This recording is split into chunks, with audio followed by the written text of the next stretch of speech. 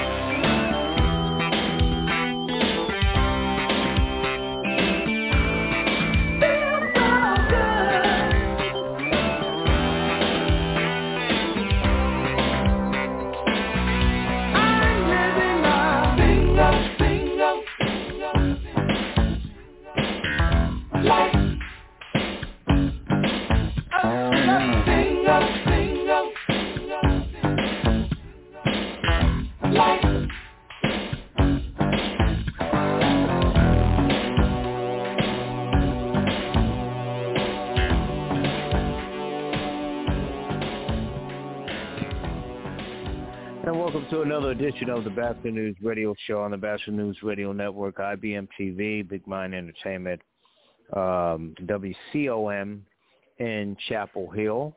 The studios there, we thank them for allowing us to broadcast the show from there. I'm LA Bachelor. We thank you for checking in with us. Want to go to the phones, bring in our guest. He's the head football coach at Norfolk State in his first season.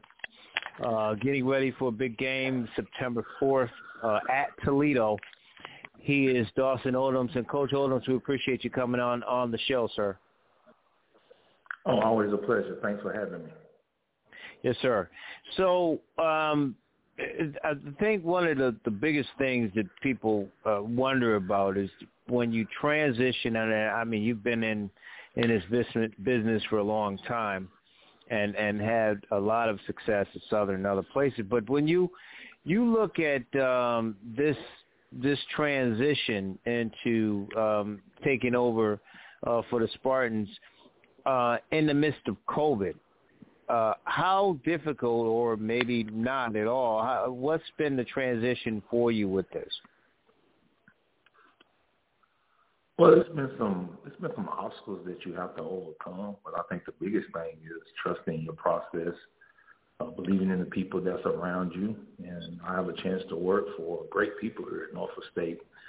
Our president, Dr. Adams-Gaston, is very, very good. Student-centered university, really supported me in becoming a part of the Spartan family. Our athletic director, Melanie Webb, she did an outstanding job of selling the vision of the athletic department and just giving us an opportunity to come in together. I thought that was big, and I think the transition is no different. Whether you can be with your team or not with your team, I focus on the process of controlling the things that I can and putting the right things in place and the right pieces of the puzzle together to try to make sure we give ourselves the best chance to be successful.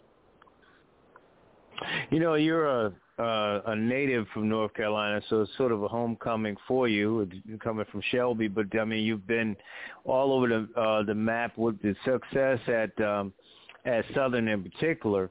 You know, winning a SWAC championship there, being coach of the year there, and you've been in the MEAC and CIAA as well, and playing there. What's the biggest things you bring to the table for Norfolk State and this team, and we'll get into some of your returning starters?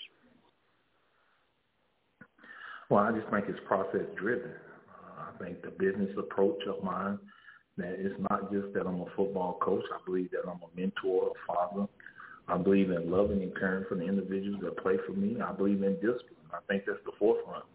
I believe in faith. I believe in family. I believe in making sure these guys have an understanding that this opportunity is about them becoming a complete young man, not just a good football player. We want to see them chase HBCUs, championships, and degrees.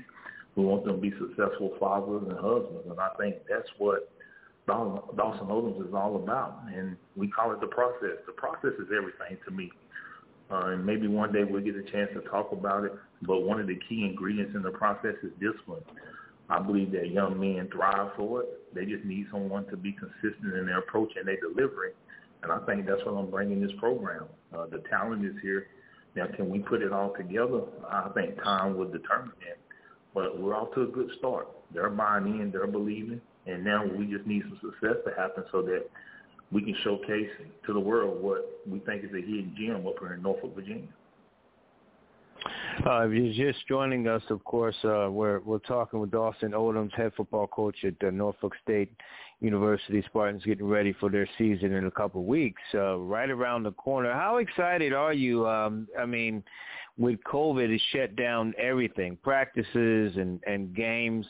How excited are you and your staff, the players, ready to get at it? Well, you know, these players haven't played in a year and a half or so. But we was fortunate we had a chance to play in the spring, and it was difficult. But things are only difficult if you don't have the mindset to do what it takes to overcome it. Life's going to happen. No matter what happens in life, we know life is going to happen. And you just have to have the right mindset and the right mentality.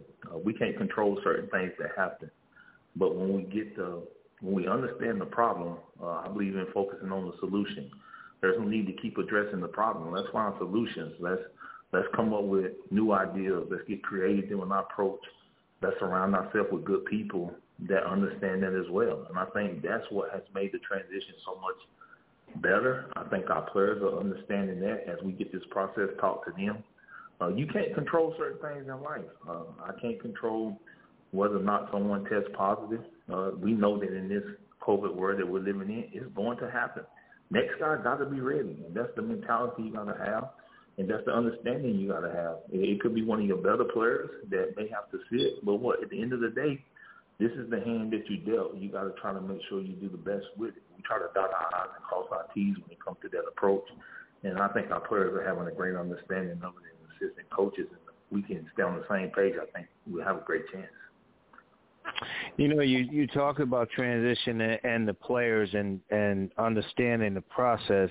You hear a lot of coaches preach that, but, you know, I applaud you to talking about, you know, not just teaching them football, but teaching them to be men in society. But what have you had any upperclassmen that kind of took the mantle and said, here, coach, we're here to help you? I know you had the spring football. Talk about some of those upperclassmen or some of those special guys that really kind of helped your transition to be, you know, a lot easier for you. Well, you know, we didn't have spring football. I was still in Baton Rouge during the spring. I got here in the April, and over the summer, the players are just, they understand. We understand this is a business. This is not just college athletics we're talking about. We're talking about college football. This is a multi-million-dollar business, and that's what we talk about all the time. We are a Fortune 500 company that's got great employees, and that's our players. And we want them to understand that this product can only become more successful if you buy into believing that it's a good product. I tell them Coca-Cola is good because all the people that sell Coke believe in it. Norfolk State football should be the same way. It's a reason we got a 30,000-seat stadium. It's because we believe that we can fill that stadium up. But you need a product to go along with it, and you need wins. So these players are starting to understand that we're talking to them that I'm not the head coach, I'm the CEO. And one day you're going to have an opportunity to be the CEO of your company. And we hope that you learn some valuable lessons here by being a product of this organization to help you grow further in life. It's a business approach. Every day is about winning the day and making sure our players understand that no one will come watch a bad business. So let's give them what all the fans deserve. That's a good product. And every day we're working hard to try to deliver a good product. And you're doing a great job talking with Dawson Odoms. Of course, he's the head football coach at Norfolk State University. Coach, let's talk about your philosophy. I mean, from Clark to Southern to now, and Norfolk with, you know, the stops in between. You've had the playing time, the coaching time. What's your philosophy? What Spartan fans cannot come to see offensively and defensively without, you know, giving up all your information? Well, we'll spread team on offense. We have a lot of weapons on offense. We can spread you goal line to goal line, sideline to sideline. We're very good at the running back position, the quarterback position. Has a lot of talent at the O-line position. Great receivers coming back, deep at the tight end position. So we have pieces on to the puzzle on offense. It's just putting it together and playing consistent. And the only way you're going to do that is that you become a more disciplined football team. And that's really what our philosophy is to be consistent, take what the defense gives us, and don't shoot ourselves in the foot. Play the game the way it's supposed to be played, but play it with the right emotion, the right composure, and the right discipline. If we do those things, we're going to be successful on offense. Defensively, we're going to stop the run. I'm a defensive guy. We're going to stop the run. We believe that, you know, we have a great chance of winning football games when we stop the run. We got to be able to play well on third down. We got to be able to play well in the red zone. I think if you do that and create some turnovers in the defense, protect the ball on offense, play with great effort, I think you got a chance to be successful. And then our special teams, we got to be really creative and unique on special teams.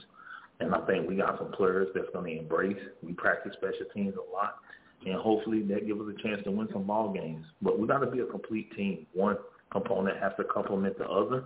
I believe when we're able to do that, we'll find a lot more success, and hopefully we find that here in the near future. You know, one of the things, a couple of quick questions, Coach. I appreciate you staying on. You know, with your success, I mean, you won 75%, 76% of your games over your career, including in the SWAC. Is there anything particular that you go in? It sounds like I know what you would say, but when you go into a home and you're talking to, a son's parents about what you're going to do and why they should now come to Norfolk State, what do you tell them? Is it about being men, about being, it's running it like a Fortune 500, like you said, or, also the success that you've had on the field? Because, again, you won a SWAC championship. You've been successful where you've been. Is it a mixture of both? What will you tell the parents when you go into these living rooms? Well, the first thing I think is all about academics. I think that's the priority. I think when you talk about HBCUs and you talk about the next generation of leaders, you talk about the future of Americans, the future of our country, the future internationally. We got to prepare a young man for a unique experience that's called life. And I believe Norfolk State has everything from a resource standpoint to be able to prepare your young man for life. From an educational standpoint, from an athletic standpoint, from a resource standpoint, we are Norfolk State University. And we don't say that and we don't take that lightly, because we really believe we have a product that can stand up to anybody in the country. And if young men want to go to the pros, you can get there from Norfolk State. We have a list of guys that have already done it before you. If you want to get a good degree that's going to equip you with the tools and equip you with the ticket for life, then we think Norfolk State degrees are hold up against anybody. I tell people, when you come to Norfolk State, it's not about your degree. It's about the people that you're going to meet along this journey. A degree means nothing until we put your name on it, but we will teach you how to sell yourself and represent this family completely. I believe that any young man that's excited about going to college, the green and gold is the place to be. They always say, our market, our brand is behold, the green and gold. That means something not only to me, but to the young man that come in this program. We got something that we're building here, and I think every young man should take a look at a great university like Norfolk State. A lot of people don't know about it, but in due time, we believe that we're going to rise up and be accounted for, because we think this is something special. A lot of people hear about other schools, but this place is special, and I believe it's my responsibility to help bring that notoriety to a place that they're so needed. We have a great fan base. We have electric people. We have great energy. We have a great student body. This is a great place for you to come participate in Greek life. You only join the band. We have one of the best bands in the country. Everything you will want to be able to groom yourself and grow yourself, to learn and grow, you can get that right here at Norfolk State University. And I believe Dawson Owens, as your head football coach, will be able to help you as an extension of your family, that every time in 6 months you go home, we should see a difference in you. You have a very unique schedule, too, and some TV broadcasts. We'll get to the keys to Toledo, but, you start with them, then you play the ACC network against Wake, and you go CIAA with Elizabeth City State, St. Francis of Pennsylvania. Then you take on a rival at home against Hampton, of course, now in a different conference as well. What went into this schedule when it was put together? This schedule was made prior to me coming to Norfolk State. But I really believe it give us some diversity. It give us some national exposure. And I think that's what you want. You want to be able to expose the young man to different things in life. And the MEAC conference is great exposure for our young man from an environment standpoint, from a social standpoint, but allow them to go to other venues such as Toledo and Wake Forest, and then being able to play probably a one-time rival in Elizabeth City. It's just give our guys a chance for great exposure, and I think that's something that most young men would love to have, and I think coming to Norfolk State allow you to receive that. Question before we get to Toledo. What, of course, the NCAA is temporarily, I use that word allowed, some of the student athletes based on their image to be compensated in some way. We saw a kid at Johnson C. Smith got the Bojangles contract there in Charlotte. It's a local thing. what do you think of that? Do you think that takes away from some of the focus that needs to be on the field, some of the focus that needs to be in the rooms, or is this a good and long time coming for some of these student athletes? You referring to the transfer portal? Can you hear me? Yeah, so some of the kids that that are getting endorsement deals from some of the local businesses in there. NIL. Okay. Yeah, the NIL stuff. Mm-hmm. Yeah. Well, I think it's great. We have some guys doing it here at our place, and they're doing it for all the right reasons. As long as they're doing it the right way and it's not compromising their eligibility, I support young men that are trying to do things the right way.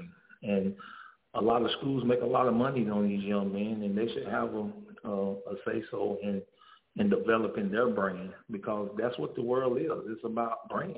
Brand sales. So if you have something that you can offer, why not be able to capitalize on that? It's tough being a college student, but to see these guys that are doing it for us and the way they're doing it and see the fun that they're having and they're doing it the right way, I support our young men as long as they're doing it the right way. I think it's something that can be great as long as people do it the right way. Just making sure you educate them and keep them up to speed on what they can and cannot do and what's allowed by your state and your university. I think when you go over those things with young men and you give them opportunity to make those decisions, I'm happy when they're able to get those deals. Yeah, especially when they lose their eligibility if they take oodles and noodles from an agent or something. So it's really ridiculous, and I agree with you. I mean, it's a long time coming. Still not getting what they want, but NIL at least is some start. Speaking of starts, you're on the road in Toledo September 4th against this Toledo team, ESPN3 game, so you'll get the national exposure that you're talking about. What do you know about this Toledo team? Nothing. We ain't counting. We're just trying to get better. We're focusing on us. I think it'll be time for us to focus on Toledo, and when that time comes, we'll be more than ready to look forward to them and accept the challenge that's in front of us. But right now, we're focusing on the sport and getting better every day. And that's really something that we need to focus on, because these guys haven't played football in a while. And just getting ready for a game and know that we're going to get to play this year is exciting for them. But we got to play at a certain level with a certain intensity, and that's what we're focusing on every day. Has it been any kind of challenge with the protocols, in terms of mask and all those things with COVID, in terms of your practices? Has they been as intense as you want them to be? Yes, we just, whatever the protocols we have in place, that's where discipline has to kick in. Guys have to know what they can and can't do and make sure they do the right thing. And that's the biggest part of being successful during this COVID season, is making sure that you do your part as a student athlete, as a team. And that's what we're trying to make sure our guys are holding each other accountable and doing the right thing. But we've been practicing. We haven't had any interferences, and hopefully we can continue that. Because I really believe the team that can get to the gate with the most people is going to have the best opportunity to be successful. So far, so good. Hopefully we can stay on that track. Yeah, and, I mean, that's the challenge, is to make sure that everybody's safe. But Coach, I mean, best of luck to you. I mean, you've, like I said, everything you've touched, the Midas touched, wherever you've been, you've had the success, the 76% winning percentage, and SWAC championship, coach of the year, did well there. You had your stops along the way in the LCIAA and with A&T, and so best of luck to you, sir. Let's make this the first of many interviews, and good luck on September 4th. Well, I appreciate it. Anytime I can get a chance to come on and talk about our great institution, I'm all for that. And I thank you for inviting me. Behold, the green and gold. Thanks, Coach. We appreciate you, man. Thanks. Sebastian News Radio Show. Stay tuned.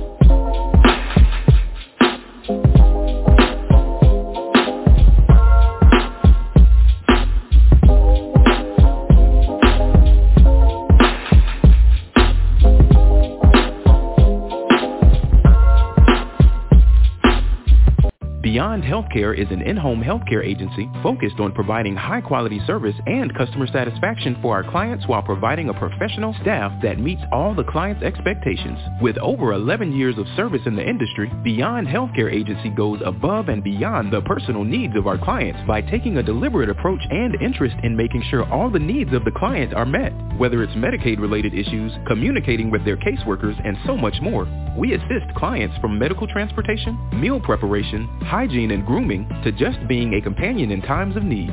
Medicaid, private pay, and long-term insurance accepted. Daily or weekly care are available upon request. Beyond Healthcare, 2617 Chapel Hill Boulevard, Suite 8 in Durham, North Carolina is affordable, reliable, and insured. For info, call 919-249-5753. You can email them at homecare@beyondhealthcare.info or visit them at beyondhealthcare.info. Beyond Healthcare Agency. We go the extra mile.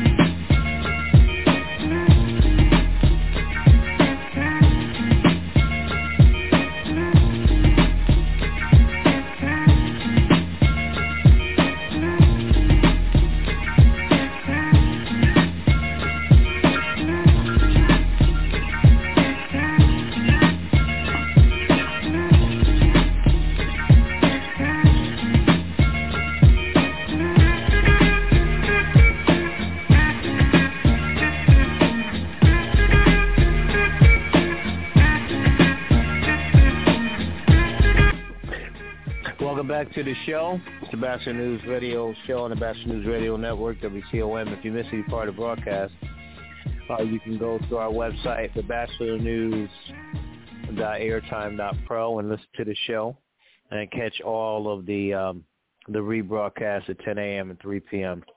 on most days. Back to the phones.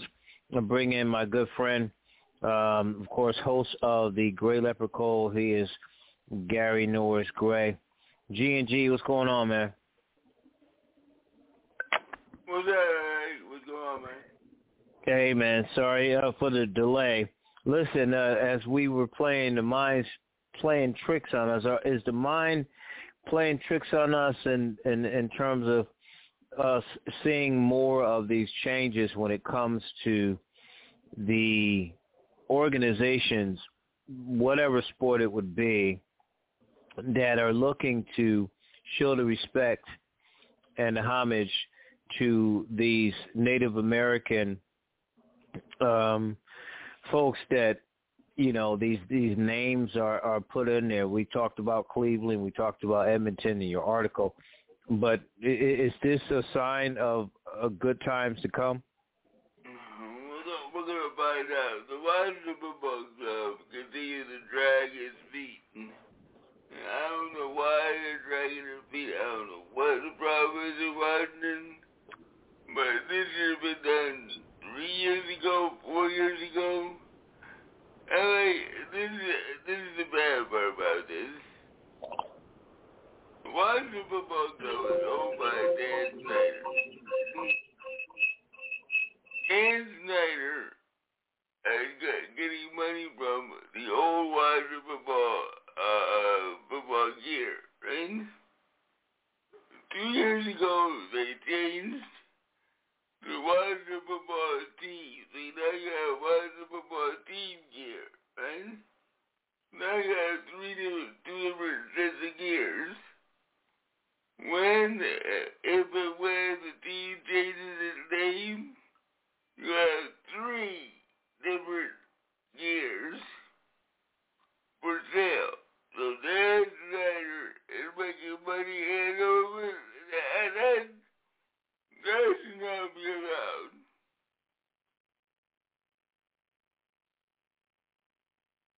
The problem, it seems, though, I should start by saying Daniel Snyder changed it, and I don't know what he's going to change it, if it's going to be Washington football for years to come.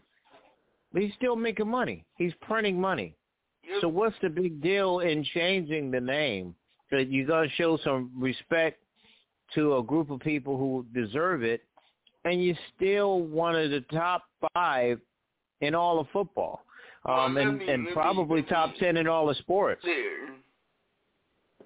In 1919, the Washington Football Club was number nine on the income list. Right. Most popular team at number 9. Since the announcement of the change of name, it jumped from 9 to number 4. It's the 4th leading franchise in America. Number 4. What are you doing? Right. And that's the point. So it's got to be, you know, I say this all the time that, you know, Gary, and it really goes beyond any race, that Americans are very arrogant. We're going to do it our way. You're not going to tell us what to do.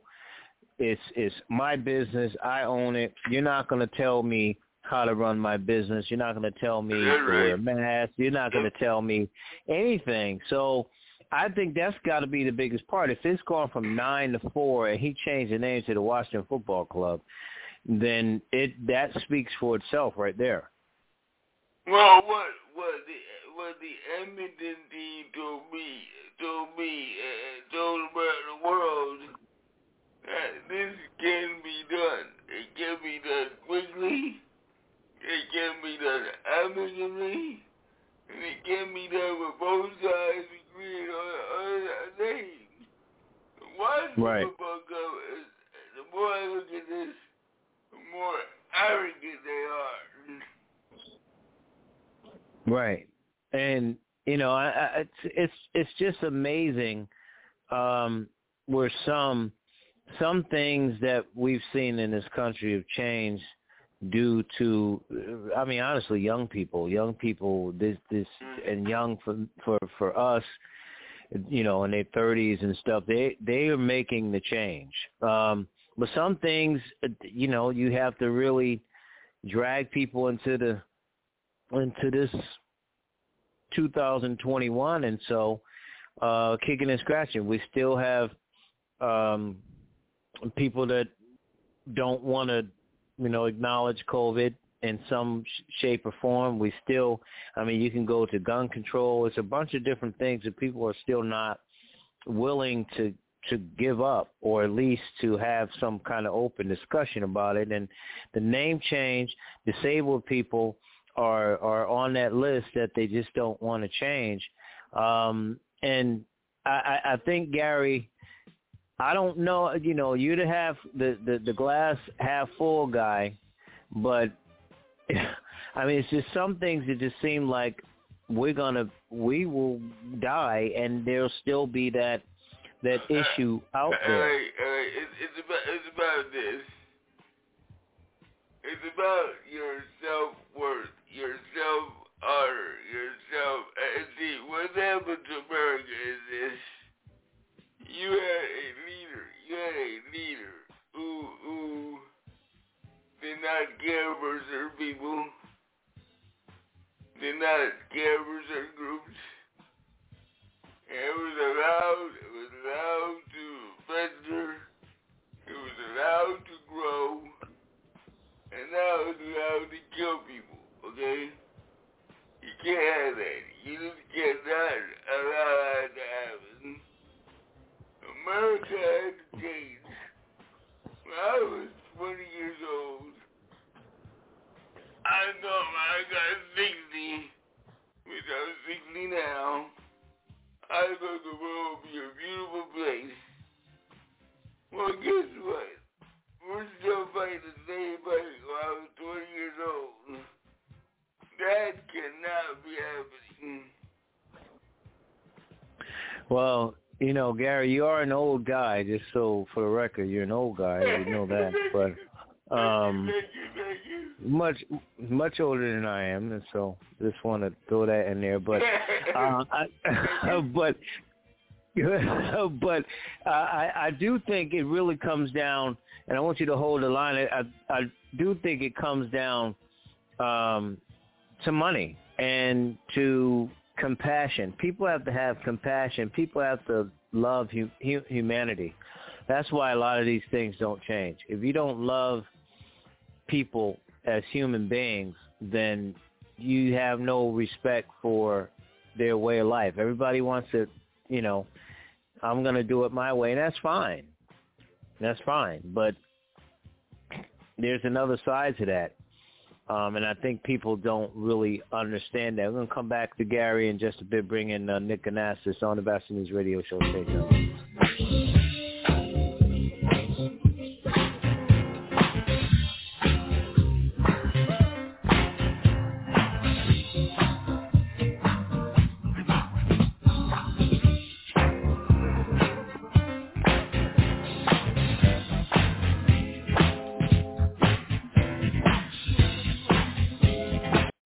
Before Boost, our phone bill was obscene.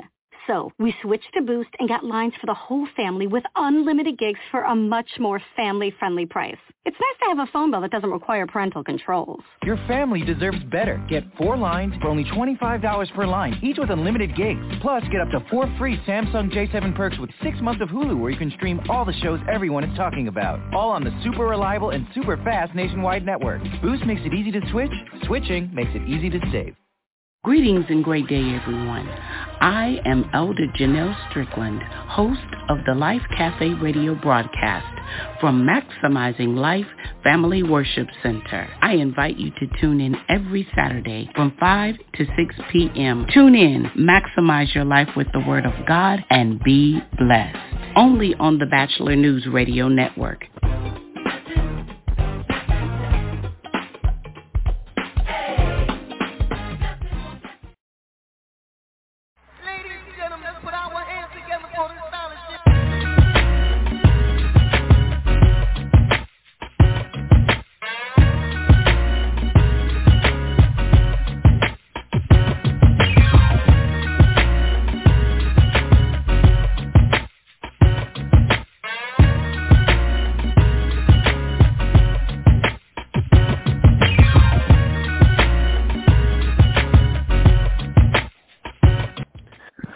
Welcome back to the show. I want to go back to the phones, bring in my guest. Of course, he's the owner of Anastas Media. He's play-by-play voice of UMass Lowell basketball, Nick Anastas. Nick, always good to have you on. I know you heard Gary and I's conversation about these changes. I know Edmonton changed their name, and it seems to be this snail walk when it comes to changes when it comes to Native Americans and the respect or lack thereof when it comes to these organizations. Again, I respect people own a business. I own a business, but it has to be some form of compassion that goes into these when you look at it.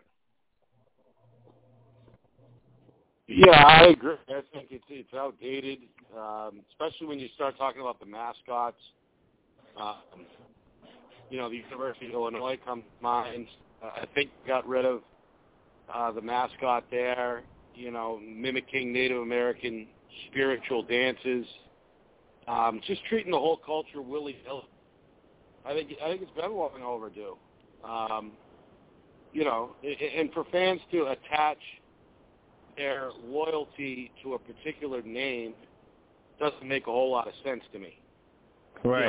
It used to be fan loyalty resided to the city, right, or the region or the state or whatever it is, the closest professional team to where you are. I mean, that's traditionally where the loyalty is. That's where they lay it originally. So the team name has always been kind of secondary. It's a very sensitive issue, especially when it comes to the past and the Native American tribes in this country, et cetera. So, I think it's long overdue. and no problem with it moving forward.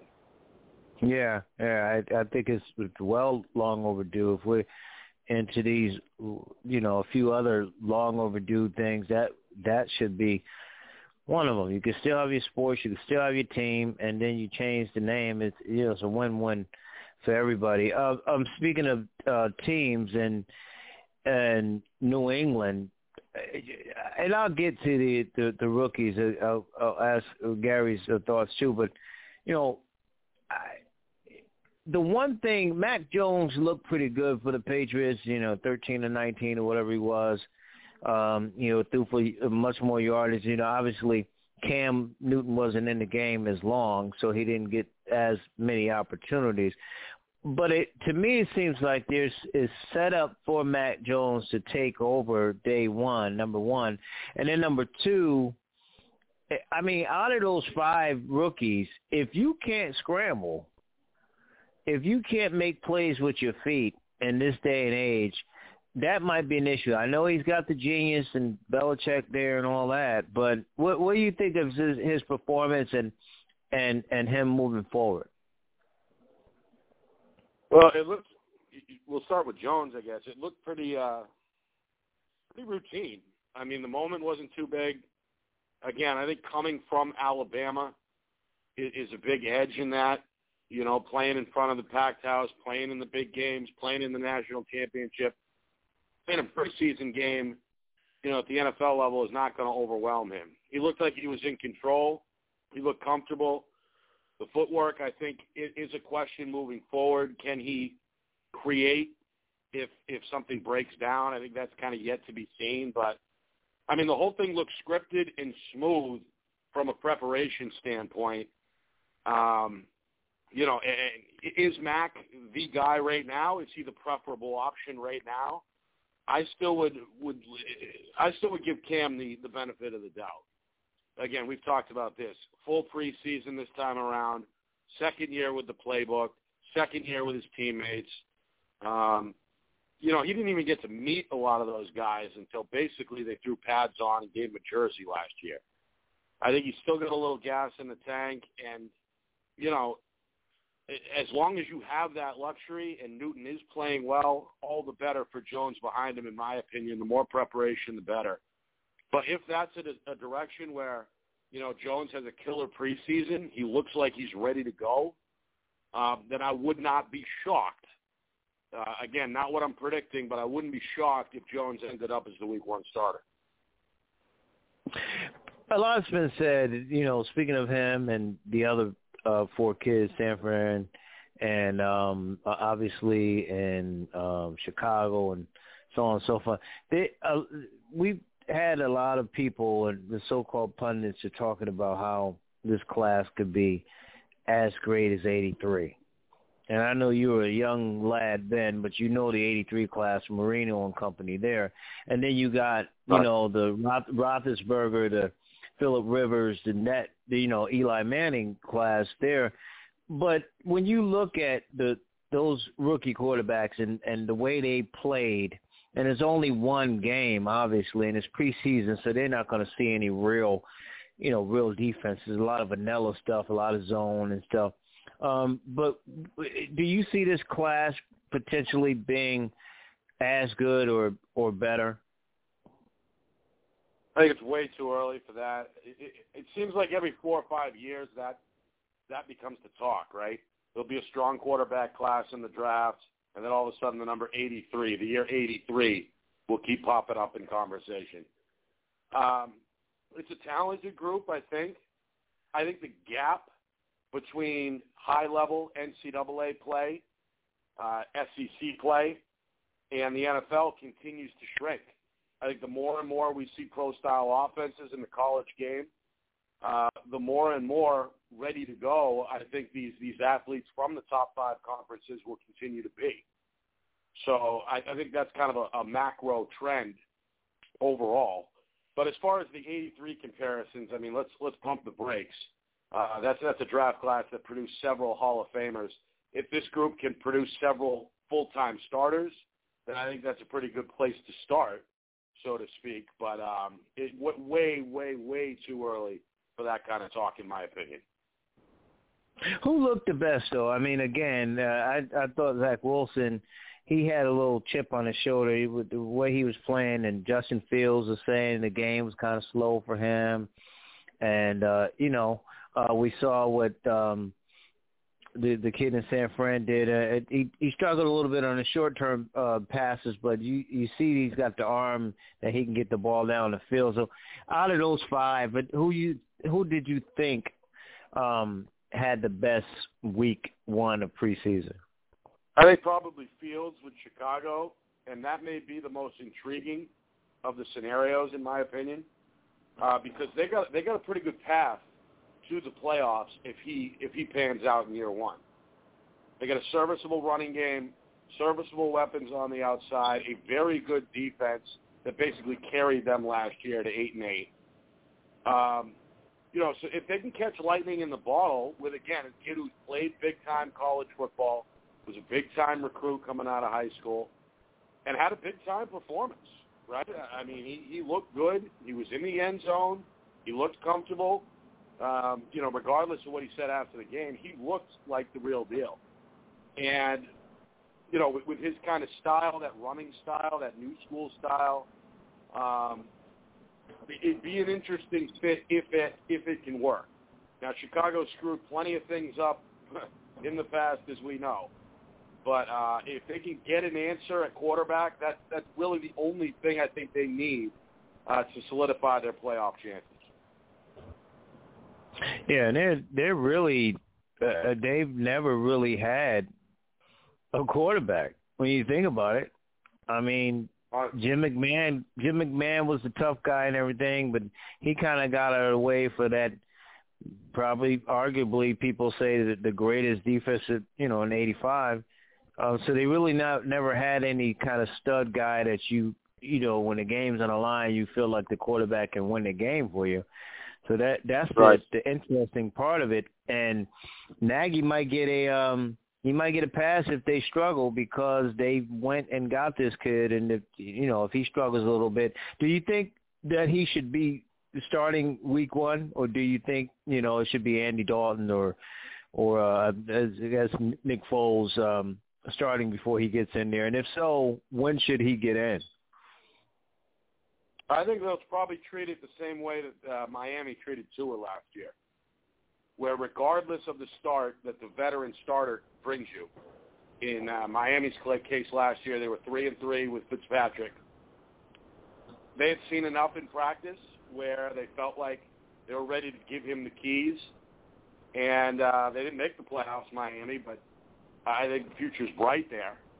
So I could see a similar thing happening here, where it's either Dalton or Foles, for the first month or so, maybe 5 or 6 weeks until they deem Fields ready. If not week one, then it's going to be sooner rather than later, I think, because both Foles and Dalton have ceilings. I mean, we know who they are. We know what they're going to do. They're not likely going to surprise anybody. Best case scenario, if you go with one of those two, you just don't turn it over. Lean on that run game a little bit, lean on that defense, manage the football game. But again, with Fields, it's a little bit of an X factor. I think they're a little bit more dynamic because of what he brings to the table athletically. So I think once Coach Nagy and that staff gets comfortable with what they see at practice, I think that likely will be the determining factor, regardless of what their win-loss record is at the time. Yeah, I mean, they're excited there. They really want to see this go well for the team and for this kid. We're talking with Nick Anastas, of course, here on the Bachelor News Radio Show on WCOM, IBM TV, and the Bachelor News Radio Network. Nick, switching gears to baseball, Angels may not make the playoffs, obviously, the way back and the wild card and everything, but what this kid Oshani is doing is very special. And I don't know if maybe it's a West Coast thing, and baseball folks are probably talking about it, but I just don't know if he's getting the kind of credit he deserves to be able to do what he's doing. It's something we haven't seen in quite some time. Yeah. I mean, when I first heard about him a few years ago, I didn't believe it. I didn't believe it would translate to the majors, but it did, obviously. Excuse me. Keep in mind, he didn't pitch at all for a whole year. Right. Was it Tommy John? He had knee surgery where he didn't pitch, right, for an entire season, comes back and seemingly doesn't miss a beat. He's in the rotation. He's hitting the long ball. It is remarkable. And in my opinion, he should be the MVP regardless of how the Angels, finish this thing up. I know there's other guys you can make a case for on better teams. And I probably could be persuaded. But, again, based on the sheer fact that we haven't seen this for almost a century, we certainly have not seen it in modern times, not at this level. That has got to warrant some MVP consideration in its own right. And you got to think about that, too. Everybody knows, we knew Babe Ruth pitched, but, he's known for, being a Babe, knocking the ball all over the place. And to see this, what he's doing, I don't think people are giving him the credit. Speaking of Babe and Yankees, Boston, Red Sox struggled a little bit. It's always good to get Baltimore to come to town to write you up a little bit. Still, them in Oakland in the right spot in terms of the wild card. With the Yankees on the outside looking in, unfortunately for me. Tampa still is very solid. But what's been sort of the difference? I know they got, they're trying to get the pitching help coming up, but they've struggled a lot lately. They're still, hitting the ball pretty well. But what's been the issue with them? 5 of their last 10 in terms of wins. What's been the issue with the Red Sox over the last, say, month? I think we've talked before. I think the pitching is coming back down to where we thought it would be on paper at the beginning of the year. I think they surprised a lot of people. That rotation was kind of held together by duct tape and WD-40 for a while. Guys stepped up. Guys played better than expected. They pitched better than expected, and those chickens have kind of come home to roost. The offense has still been there. They're still explosive. We saw that to the tune of 20 runs in one game last week, 16 in another. I mean, those bats are still going to produce. But can they get the big strikeout, the big out defensively when it matters? I think that's always been the question. And I think that's going to be the question going into the last 5 or 6 weeks. We'll see about Chris Sale. That of course, is still kind of the big unknown. He's coming up on Friday again. He's supposedly healthy, supposedly now the unquestioned ace. Rodriguez has been very good as of late. He's been good at this year as well. But it gets thin after that. Evaldi ideally is kind of a long guy. He started, I think, in the bullpen with Tampa years ago. Got kind of stretched into either a long reliever or a fifth starter, kind of a patch starter. He had to anchor the whole rotation at times throughout this year. So I'm not sure what you can continue to ask him to do. Now maybe that he's settled into that 3 role with Pivetta behind him, that may take a little bit of pressure off him. But he hasn't been the same lately, the last month or so, as he was the first 3 months. And, Pivetta, young, good, healthy right-hander in his prime. He's been better than expected. So, I mean, we'll see. You mentioned, Baltimore comes to town. It's a get-right scenario. Sox have won 3 in a row. As long as they can stay in the race and make this thing competitive, if they fall short in the end, I think they gave the fans more than their money's worth either way. Yeah, and Garrett Cole came back officially today at the time of this broadcast for the Yankees. But I think you're right with Rodriguez. He's been solid. I think he's been the key, really. If he stays steady and Sale could be well, they get the bullpen to go above and beyond. I think they if they don't win the division, because Tampa looks really good, they make the playoffs. Nick, as always, my friend, I appreciate your time, sir. We'll talk with you next week, man. Thank you. Sounds good, L.A. Thank you. Thanks, Nick. Nick Anastas, he's the owner of Anastas Media and play-by-play voice of UMass Lowell basketball on the Basketball News Radio Show. Stay tuned.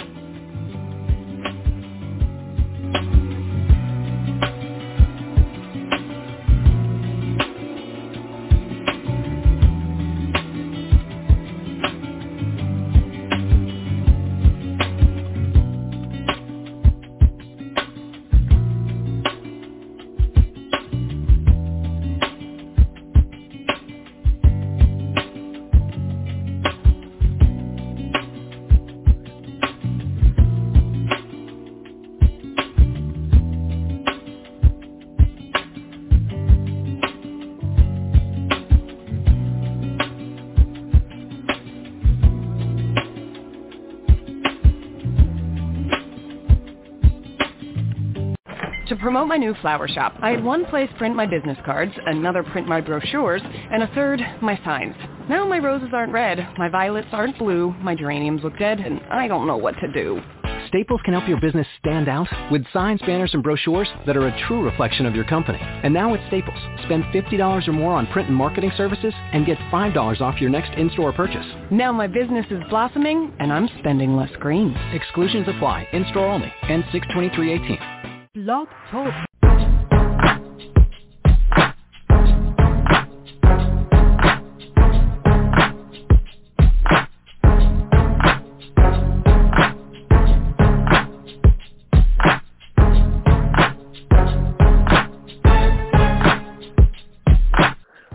Welcome back to the show. If you missed part of our broadcast, you make sure you go to our website, thebastardnews.airtime.pro, thebastardnews.airtime.pro. Gary Gray still online. I'm going to come back to you again, Gary. But what do you, before we get to our next guest, your thoughts? I know you said Trey Lance is the real deal. I think so, too. Yeah. But what did you think about those other four quarterbacks? I thought Fields looked good. And the kid for the Jets didn't look too bad either. No, the only downside was the guy in Jacksonville. I am not impressed with him. Yeah. He has to have a better game this week. Trevor Lawrence. Trevor Lawrence. Much better game this week. He's in trouble. Because that line is terrible. He's the starter. He's gonna be the guy, I know. And I that's why I'm with people who are saying, with Justin Fields, let him sit, even if the game is slow for him, and he's played big time football and championships and all that kind of stuff. So, he's used to that, that intensity. But you don't want your franchise guy to probably, if the next decade works out or so, the best quarterback in the history of the franchise, or at least in modern day a franchise. I can't speak to, way back when, but certainly even better than that 85 squad that just didn't give up anything defensively. But we'll see. I'm going to go back to Gary. I want to bring in my guest. Of course, he is the first-year coach at St. Augustine University. Good to have him on for the first time. He is David Bowser. And Coach Bowser, we appreciate you coming on, sir. Okay, we'll get back to Coach Bowser in just a second. Gary, as I was mentioning, this kid, his first play was a sack. So, they're talking about Trevor Lawrence from Clemson. And I'm not a big fan of guys who are coming out and they don't have an offensive line. It's like a dead man walking. Like, why would you put your franchise guy in that position? Well, it reminds me of back in the 80s when Jim Plunkett went to the New England Patriots. Jim Plunkett got beat up at first. He really got beat up. could be the name for Trevor Lawrence. He's gonna get beat up. Yeah, it's when franchises do that. I mean, it's almost like we saw that with Peyton Manning. We saw that with same Andrew Luck. They threw him out there. Of course, Andrew Luck was one of the rare that had the success. I think they won 10 games this first year, and they went from 1 win to 10. You know the pundits still.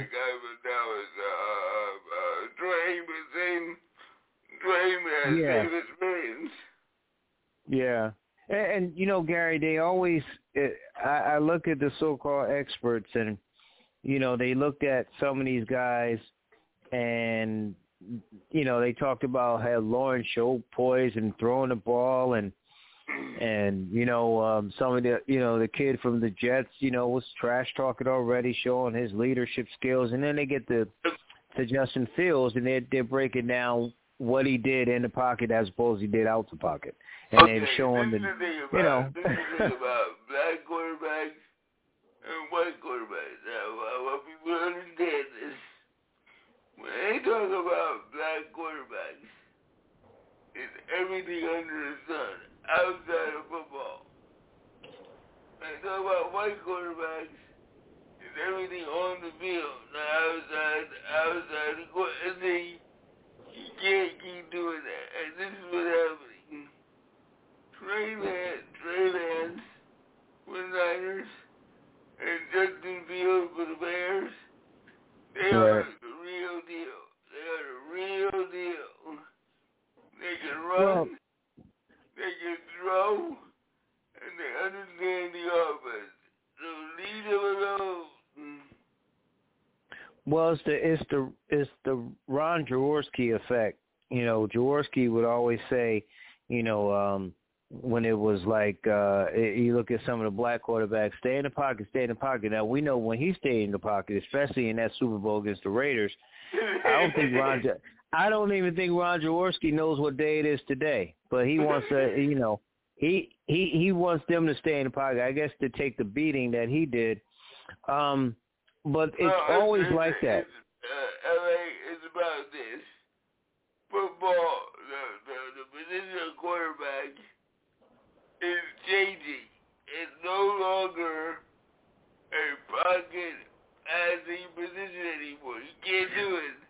Well, that's why I said to when I asked Nick about, you know, Mac Jones with the Patriots. I mean, he can be accurate and stuff, but you're not accurate. Listen, I don't care how great a quarterback is. If you play the game, you smack him in the mouth, and they gonna think twice. They're not gonna stand in there all the time. And you know, he's the only one out of the 5 that really doesn't scramble. And this is a scrambling league now. These quarterbacks run.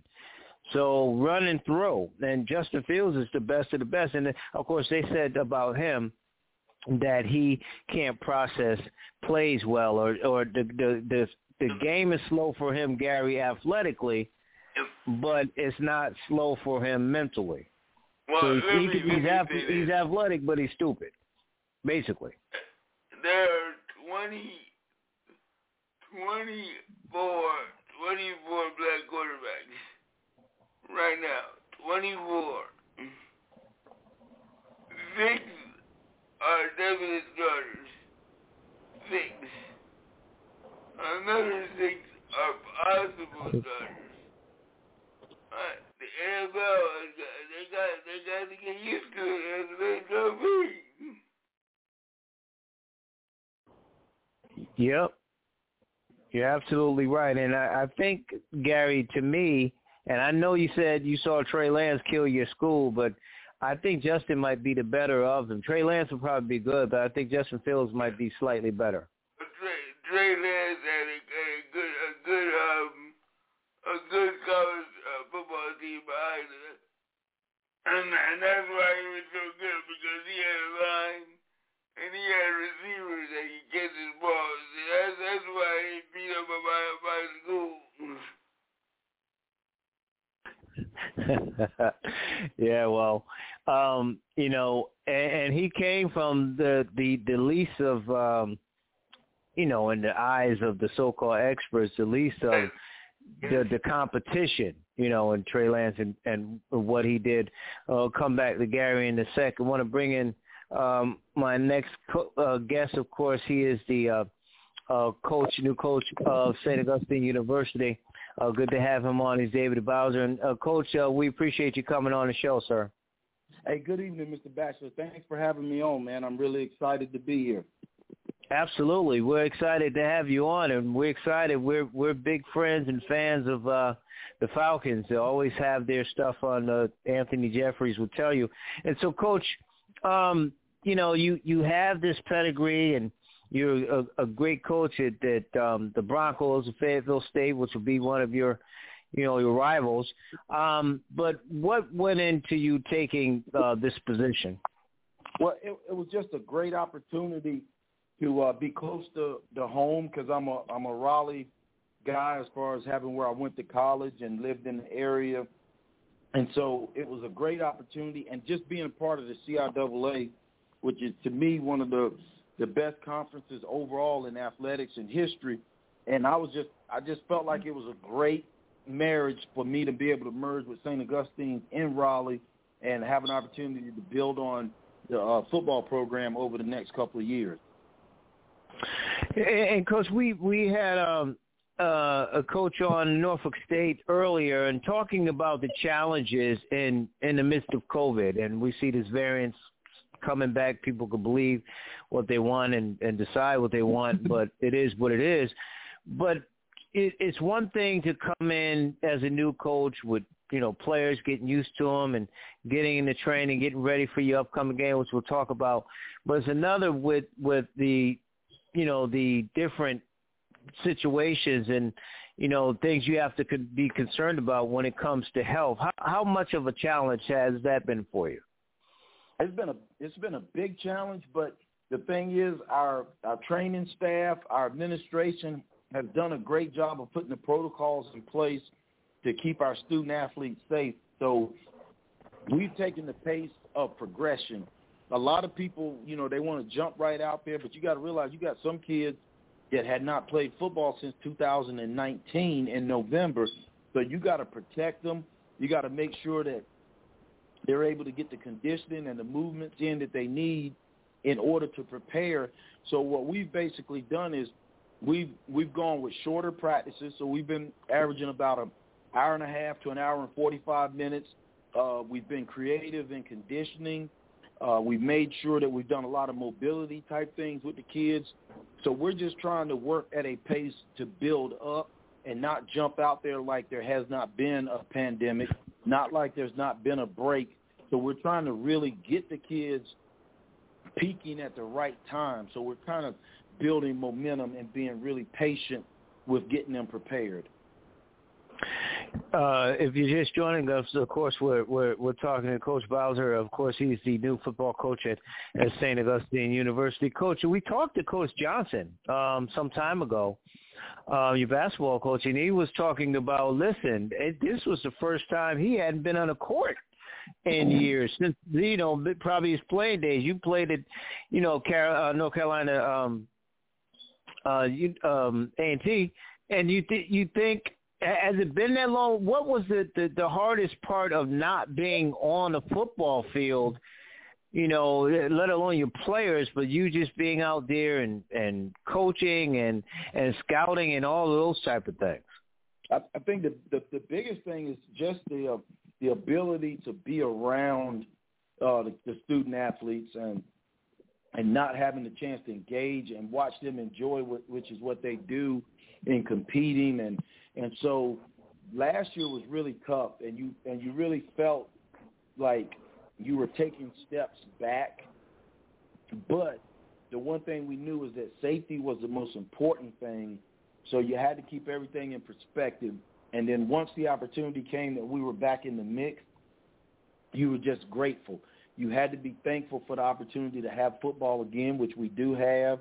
And like you said, even with these other variants, we have to be careful. But I think we have better knowledge of what to expect as far as preparing the kids to stay safe. We're testing a couple times a week. We're wearing our mask, at practice and in meetings. So we're making sure that we're conscious of all the little things, and that's the reason why you feel like you've got some hope. But, yeah, Coach Johnson was right, man. It was tough last year to be away from the game itself. Yeah, and I want to correct myself. You graduated at North Carolina State, ACC country, Wolfpack. But with that being said, you have coached on both sides of the ball, which is very unique in a lot of ways. I know coaches, build their resumes by doing that. I know you coach some great running backs, all CIAA. You certainly coach some great defensive backs. How does that help you in being the head coach leading this team? Well, the first thing it did was it let me know that I needed to hire an offensive coordinator, which I went out and hired Anthony Barber to be my offensive coordinator, and then I hired Stephen Tate, who worked with me at Fayetteville State for 4 years as my defensive coordinator. So having been on both sides of the ball in college, I felt really comfortable with turning both sides of the ball over to somebody and allowing them to be creative and allowing them to kind of visualize what I've talked to them about. And so I enjoy walking around practice and moving from station to station, and it allows me to get to know kids on both sides of the ball. I feel like if you're a head coach that's coaching one side of the ball, then a part of your team tends to get neglected because you're not able to watch them as much as you would like. You may not be able to go sit in their meetings because if you're the coordinator and the head coach, you may be running a meeting. So the one thing that I wanted to do was find me two people who I knew could be competent at running the offense and then someone running the defense, and let them use their talents and their gifts to do that and showcase our team, and I get a chance to get to know the kids better. So knowing both sides of the ball makes me comfortable when I walk in both rooms or when I'm down on the practice field. But I got to think, too, Coach, it's good for you with your coordinators. A lot of the criticism that comes to whether it's a small program or big, if you're the coach and the coordinator, and then, at the pro level, if you're the coach and the GM, then you're wearing too many hats. Some parts might be neglected. Some parts you might be overemphasizing. And then, you don't really get to know the players the way they are, and you're delegating to your coordinators. Exactly. And plus the other thing, too, is that in this day and age, there's so much stuff and so many demands off the field that a head coach has to be able to have the flexibility to meet those needs. You have to be able to meet doing interviews like you requested tonight, or you got to be able to meet with the alums because we're always wanting to connect and get more donors and sponsorships. You got to be able to connect with major corporations that may be out there who want to connect with your university and help you grow. And so the one thing I figured out was that you get good people around you and you can be successful in so many areas. If you're just joining us, we're talking with David Bowser, head football coach at St. Augustine University. They'll be taking on Tusculum September 4th. We'll get to that game shortly. Coach, what about this new this NIL with some players, being compensated for their image? I'm sure you saw the article. If not, the first kid from the HBCU, from Johnson C. Smith, a freshman, that signed a endorsement deal with Bojangles. Bojangles, of course, in Charlotte. You're from there. The local company there that signed them. Is this a good thing, or do you think kids might get distracted with all of this? No, I think that what we have now trending is that kids are able to get compensated for what they bring to the table. The universities, the NCAA, and so many people have made money. But at our level, my biggest concern is that a lot of these kids have to understand, since they're on need-based scholarships, that once they start making a certain amount of income and they've got to file taxes and put that information out there, that they may begin to jeopardize their financial aid, which is part of what may be paying for them to go to school. And so you have to really be knowledgeable of that. The other thing is I want to make sure that the universities are walking very closely and hand in hand with these kids, because there's some people out there who don't have the best interests of these kids, and you can't let them get put in predicaments that could ruin their eligibility, that could mess up their future business deals. And then you have to ask yourself, well, how do I accomplish this in the right manner? And I think that our universities have to really nurture and move in a direction of staying on top of what these NILs may cause or what they may mean in the future. So it's ever-changing, it's new, and at the Division II level, I think we will be affected by it, but I just want to make sure we put our kids in a position to excel.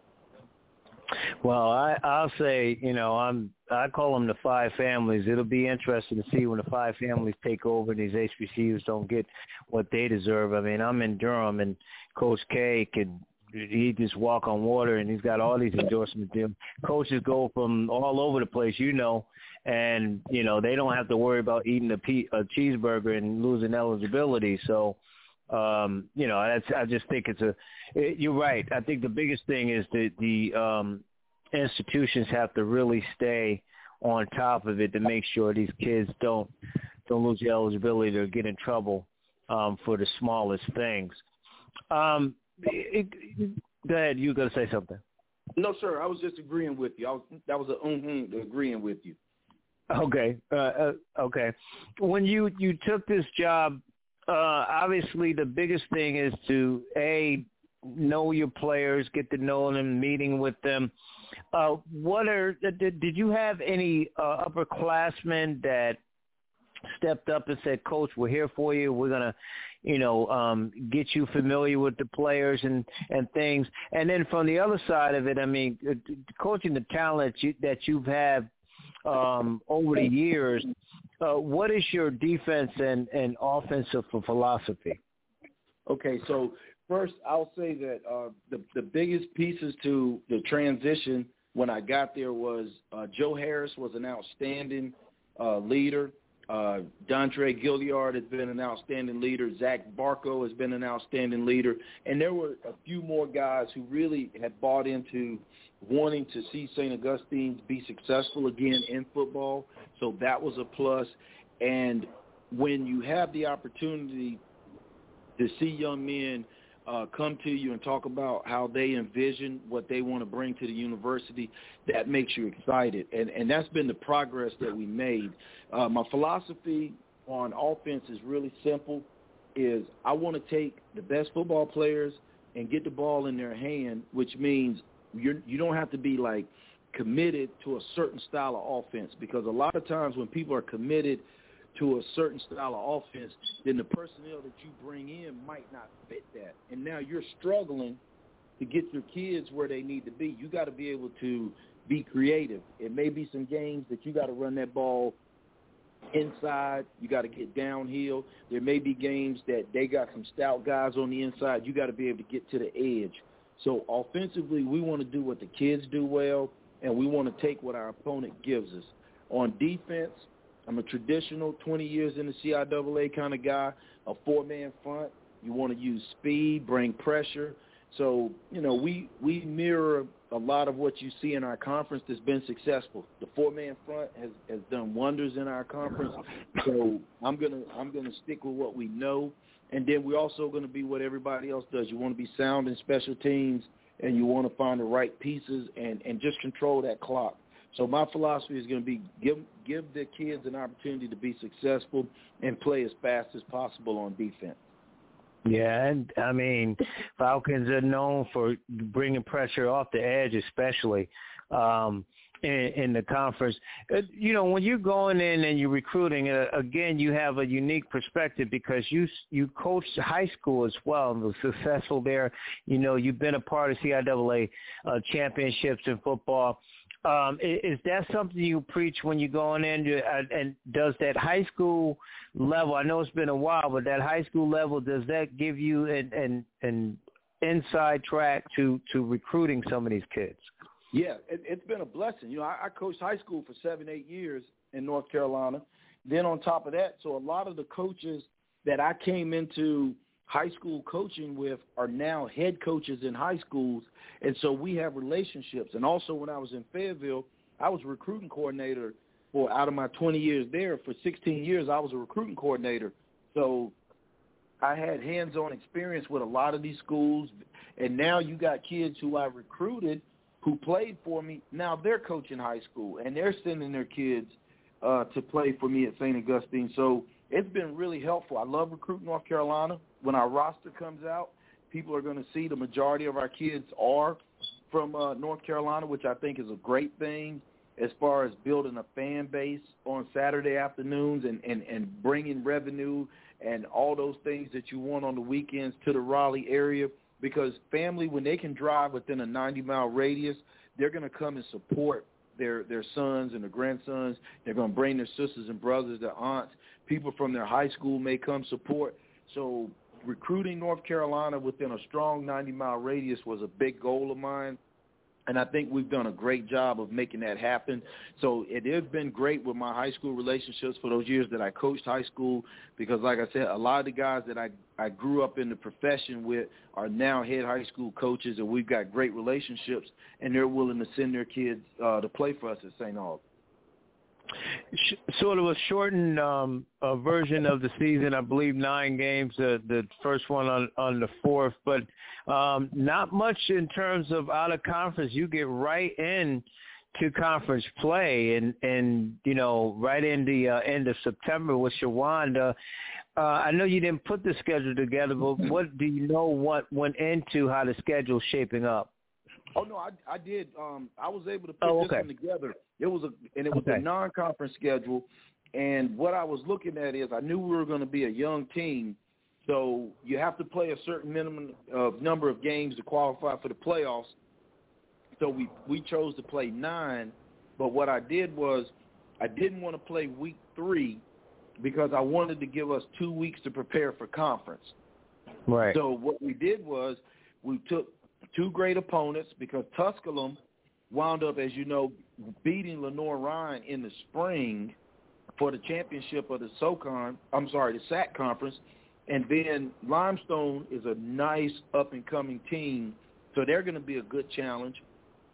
So that gives our young kids 2 weeks to get some film, game experience, and then we have 2 weeks to make some adjustments and tweak some things to get ready for Chowan at home, and then going on the road the following week to Virginia State, which is a very well-run and very tough program. Coach Barlow does an outstanding job up there.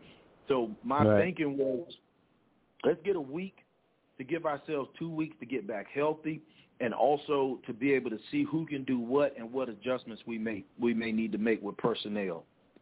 Yeah, you got sort of a balance. I mean, you got 4 at home, 5 on the road, so I mean it's an odd number anyway. But you guys are going to be some road warriors, because you're going to Ettrick, like you said, Virginia State, then you come back to Carolina, but you go on to Livingstone, then you stay in Carolina, but go on to Winston. So you move it around a lot before you come back and play the team that you know very well in Fayetteville State at home. Yes, sir. And that was a tough draw, because originally, before the conference flipped the schedule, that 3-week stretch was supposed to be home games for us, and the schedule would have been more in our favor, where it would have been 5 at home, 4 on the road.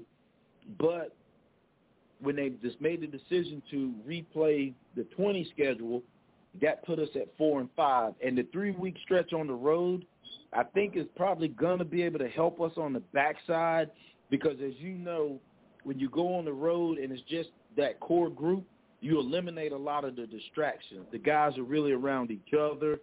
They're going to be able to get to know each other better. So I envision that being able to help us. So we're going to break it down in phases, and we're just going to say to ourselves, let's get through these first 3. Then we're going to take that 3-week stretch, one game at a time, and then we're going to go and see what we can do against Fayetteville and see what we can do to close out with John C. Smith and Shaw. So you have to be real meticulous and break that thing down, and that's what we've been looking at. So you're right, it's a daunting schedule, but we're willing to be patient and develop and grow, and then just see where we end up at the end of the season. Well, and November 6th is that Shaw week, so I mean, I'm sure it's down the road, but that's that game that you guys are trying to win against your rivals right there. Let's talk about Tusculum. What do we know about them, and what do they do on both sides of the ball? If you have any film on them. Well, what we saw in the spring with them, offensively, they play very fast. They're going to try to get a lot of plays in, but the thing that's going to happen that threw us off is the gentleman that got the job at Western Carolina University, Bale, his son was the offensive coordinator at Tusculum. So we were able to see Tusculum in the spring, had some ideas of what they did, and then all of a sudden he hired his son to be the offensive coordinator at Western Carolina. So he took a couple of guys off the Tusculum staff. So that threw us for a loop because now you're trying to figure out, will they still be able to run that same fast-paced offense since they've got a new coordinator? And on defense, up until about 2 weeks ago, their defensive coordinator left, and he went to Western Carolina to be a quality control assistant. So everything that we looked at this summer possibly could be scrapped.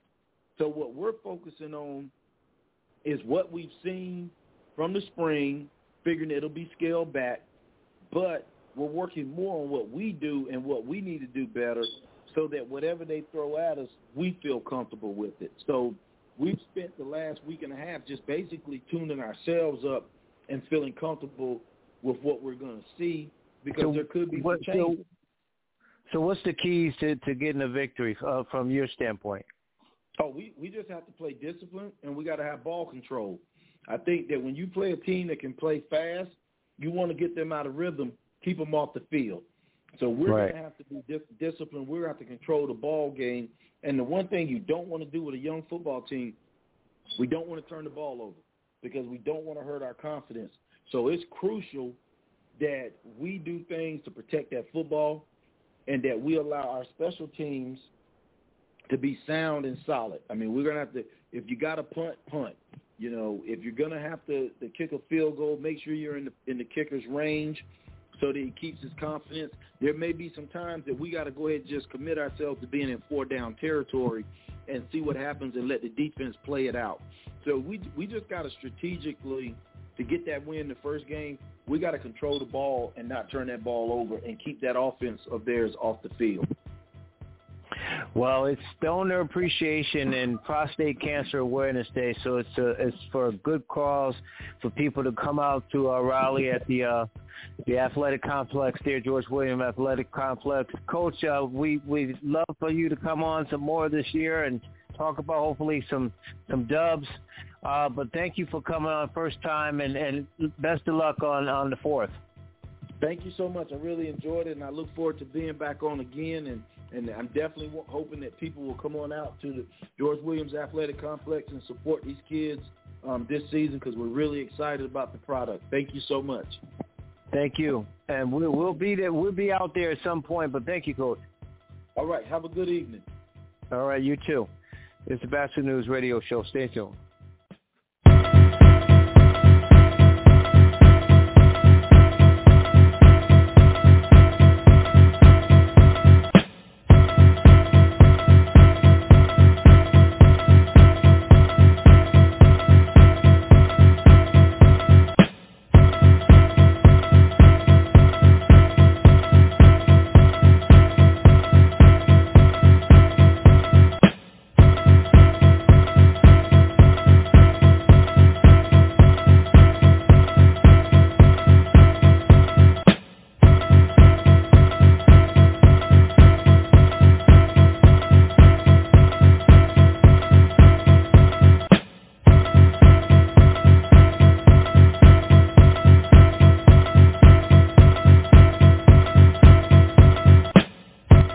If you're an African-American man, you need to know about oral cancer.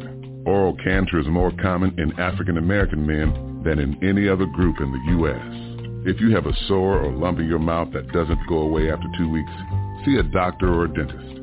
Most often these symptoms don't mean cancer, but it's important to get them checked. If you do have oral cancer, it can be treated more successfully if it's caught early. A message from the U.S. Department of Health and Human Services, National Institutes of Health.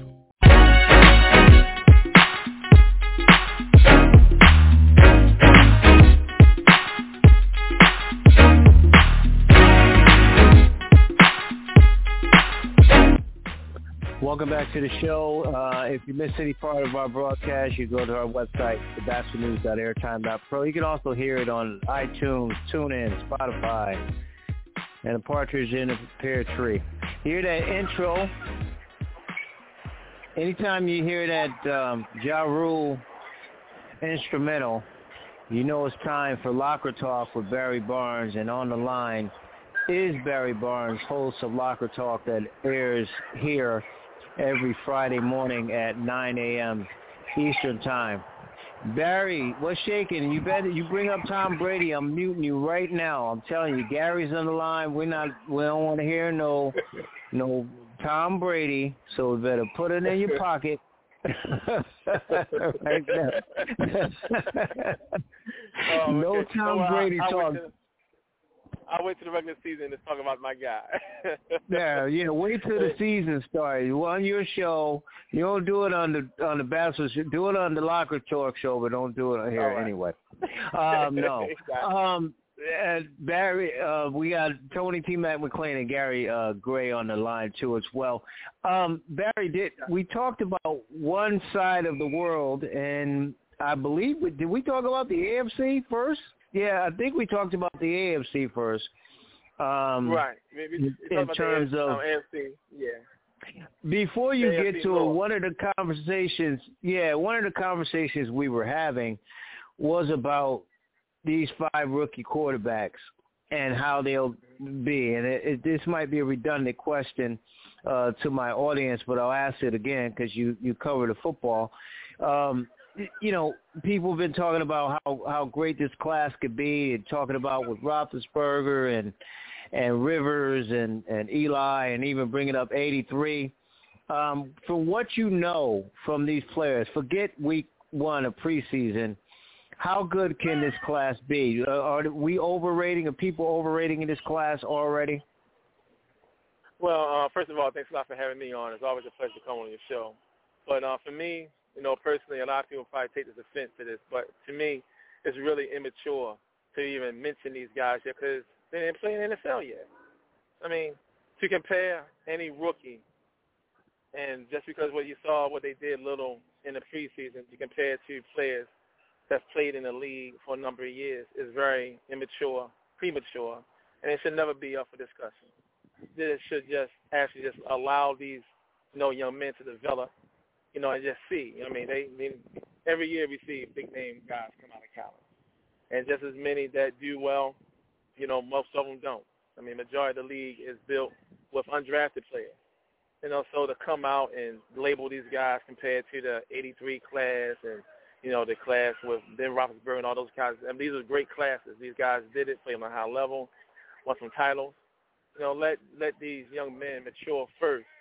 And let's see, after 3 years with this class being in the league, then you want to try to bring up the comparison or try to see how this class will stack up with them. But right now, they rookies. They haven't played it down in the NFL yet. Justin Fields talking about over the weekend that he don't see no difference in the speed. Think the game is probably not, slower. He's not impressed by it. It just really shows, the lack of respect. People want to chalk it up as being confident. But no, it's not confident. So to even mention these guys in the breath with players that did in the league is really premature. Well, the only thing I would say about what he said is that, he is going against a class defense. 2019 notwithstanding, that the Bears have an exceptional defense, and Justin probably should have said, he can say whatever he want to say, but, you're going to see fluff in the preseason. You're going to see a lot of zone and guys just trying to make the squad. So he's not going to see a lot. And then he's athletically gifted, and he's got a strong arm. He can make throws.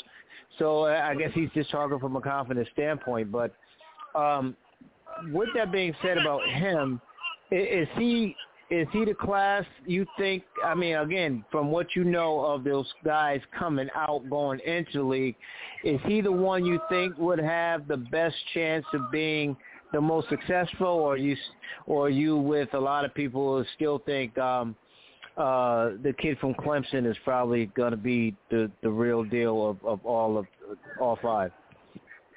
Oh no, well, this actually, believe it or not, I mean, I know you're doing, a lot of talking because you do a lot of great stuff, have a lot of people in your show. But this is actually our first conversation about this class, this grouping. I just wanted to say that out of the five, I think Justin Fields is the best quarterback coming out of the draft. When you really talk about these five coming into the league, hands down, he's the best. For me, Trevor Lawrence, I would a little bit look at him being a little bit too much. I mean, I look at him being overrated. Justin Fields had outdueled him on all levels, even when they was coming out of high school and when they had, I think, some kind of pro-am competition. He performed him there as well. When I look at Justin Fields, a player that has played on a big stage, played against top competition, knows how to play in inclement weather, knows how to know when to run, know when to throw. To me, he has the total package. He can read defenses. I look at his progression. He goes through his progressions at least, 3 times from left to right, how he want to set up. He always looking to pass first, and then he'll make plays with his legs. To me, he's the most complete when you look at, the young man in California, Trey Lance. I know everybody is high on him because he got this big arm. Dude only played 16 games and on a lower level of Division I. But when you have a player that's not afraid of the spotlight, played in front of hundreds of thousands of fans, and was consistent on a consistent level to be able to do a lot. I'm not going to say, compared to Bama and Clemson, kind of play with a little lesser talent, although he was surrounded by good talent, but compared to those two teams, it was a little less. And for him to be, to have the stamina, for him to be able to come back in a game after taking a ferocious shot to the head and still was able to still come back and lead his team to a national championship game. This is, a whole lot, for me that, this kid has been proven through the fire, and I would say that he's the one that's ready. He's the one I'm pulling for to definitely be the best out of the 5. Talk with Barry Barnes, of course, host of Locker Talk with Barry Barnes, of course, on the Bastion News Radio Network. Barry, before I go to Gary and T-Mac, Hall of Fame, did they get it right this year? And I know that with COVID, so they had the double thing going on. And what say you in terms of when you're looking at the HBCU players that are still out there, some that went in, but some that you would look at, you cover the HBCUs, from that level, that still are yet not in the Pro Football Hall of Fame? That's actually a good question because I started to pull up the list. I figured you'd probably ask that question. So I have to actually look at the list of available players for HBCU that had a phenomenal career in the NFL. The biggest one, the main two that he finally got in, with Donnie Shell, undrafted player, and then, with Carmichael, Harold Carmichael finally getting in. They were the two biggest guys that I was just waiting for the longest time. And I would say that for them to get it right, I would say, it's about time, for, like I said, I don't know if you listened to the show. Well, I know you did. But when I was there, the sentiment with the Hall of Fame players and being around Mel Blount. I mean, he was actually in the press box, with us. Really, he's definitely larger than life. But the sentiment was, he was more angry. Well, that's too strong. I would say that he was a little bit more frustrated or disappointed that it just took, his former college teammate, Harold Carmichael, to finally get, 37 years in L.A. to get into the Hall of Fame. Right. He was really adamant. It wasn't just something that he was just saying. That was the bulk of his conversation, the entire weekend, that the committee have to do better in getting these legends into the NFL instead of having them wait nearly to their death. When they and Carmichael was Mr. He's Mr. Eagle, and I'm black and gold all day, so Donnie Shell should have been in a long time ago. As a Steeler guy, he should have way been in a long time ago. Hands down. And you're right. And it was just, to see and to hear, even when it came down to the Steeler players, and I know I'm a little off topic, but it was really awesome to see how the Steeler the Steeler community was really rallying behind, their former players, how they should be. And this year, it was all about Hines Ward. It was, anytime somebody talked about a Steeler player, you get in the Hall of Fame, even the old Steelers talking about Hines Ward, when he's going to get inside. But it definitely was something that's needed to be done better. I mean, should they put in place, after 5 years? Now, if you have, like, walking guys, that's going to get in. Okay, Peyton Manning's going to get in. You knew that Calvin Johnson was going to get in. We knew that Charles Woodson was going to get in. If they are not guys that automatically is going to walk into the Hall of Fame, honestly, I think they should let some of those players, wait just a little longer instead of a 5-year period. Extend it to like 7 years before they get qualified, because they really have to examine some of the players that's in there. Now, the part that I don't like, honestly, I know Curtis Martin. I'm not picking on Curtis Martin. But we have some players in there that you'll say to yourself, okay, is this guy really a Hall of Famer, or should he waited longer than someone else? I mean, honestly, compared to Harold Carmichael and Donnie Shell, using the guys who got in this year, they should have been in a whole lot longer than Curtis Martin. Curtis Martin should have been the one waiting a little longer than these guys. Because when you look at the body of work, Harold Carmichael, his records is still set number one in Philadelphia Eagles history. I mean, they really have to figure out a way to those who is going to be an automatic walk into the Hall of Fame. That, okay, is there 5 years, you don't have to vote. Just get their name across the table. But those who are more like borderline, more guys that's trying to campaign, putting a committee together to try to get them into the Hall of Fame, those guys need to wait a little longer, especially when you still have some legends that's sitting out there just waiting for an opportunity to finally get immortalized. I mean, with all due respect to Troy Polamalu and Ed Reed, if you could put Ed Reed and Troy definitely going in because they were the premier. But you're going to tell me that Donnie Shell didn't play and the interceptions that he had more than Troy interceptions? Man, I know that for a fact. The first safety to have over 50 interceptions. He finished with 51. But the first safety to get 50 interceptions, I mean, that's phenomenal. Because when you look at safeties are pretty much those players that are athletes that just couldn't catch. So they said, hey, we're going to put you on defense and see what's going to do on there. For him to be able to show that he can catch and still play on a high level and then at the same time go undrafted, and do what he did, he should not have had to sit that long.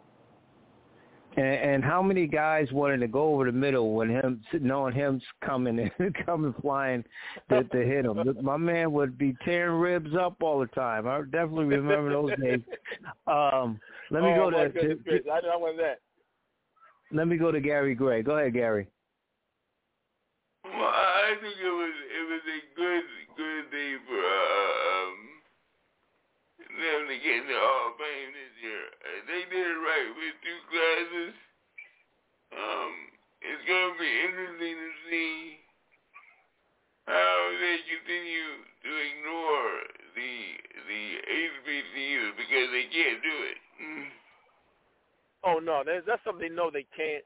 And the thing is, when it comes down to, I would say, the older players that came to HBCUs, they definitely can't ignore them because the older players from the 60s, 50s, 70s, the HBCU players there before integration had finally took place in this country, they saved the NFL.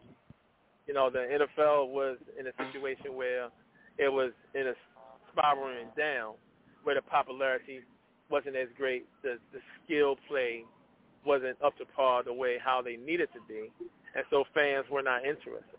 And so when the team started to go for black players going to HBCU, that's when the league was saved, and then integration came upon us, and then that's when we have our great players going to bigger, brighter white schools and our HBCUs, in another situation, which is another topic for another day. But yes, the older players, from the HBCU that did great things to help change this game, they should not be ignored. One of the things that I would say that is changing, that with the NFL Legends Committee, also with the Players Engagement Committee, also with Executive Vice President Troy Vincent, these guys are really on top of the situation, something they have been on top of for the past several years since Mr. Vincent got the position that he's in now. I call him the vice president of the NFL when he took the job in 2014.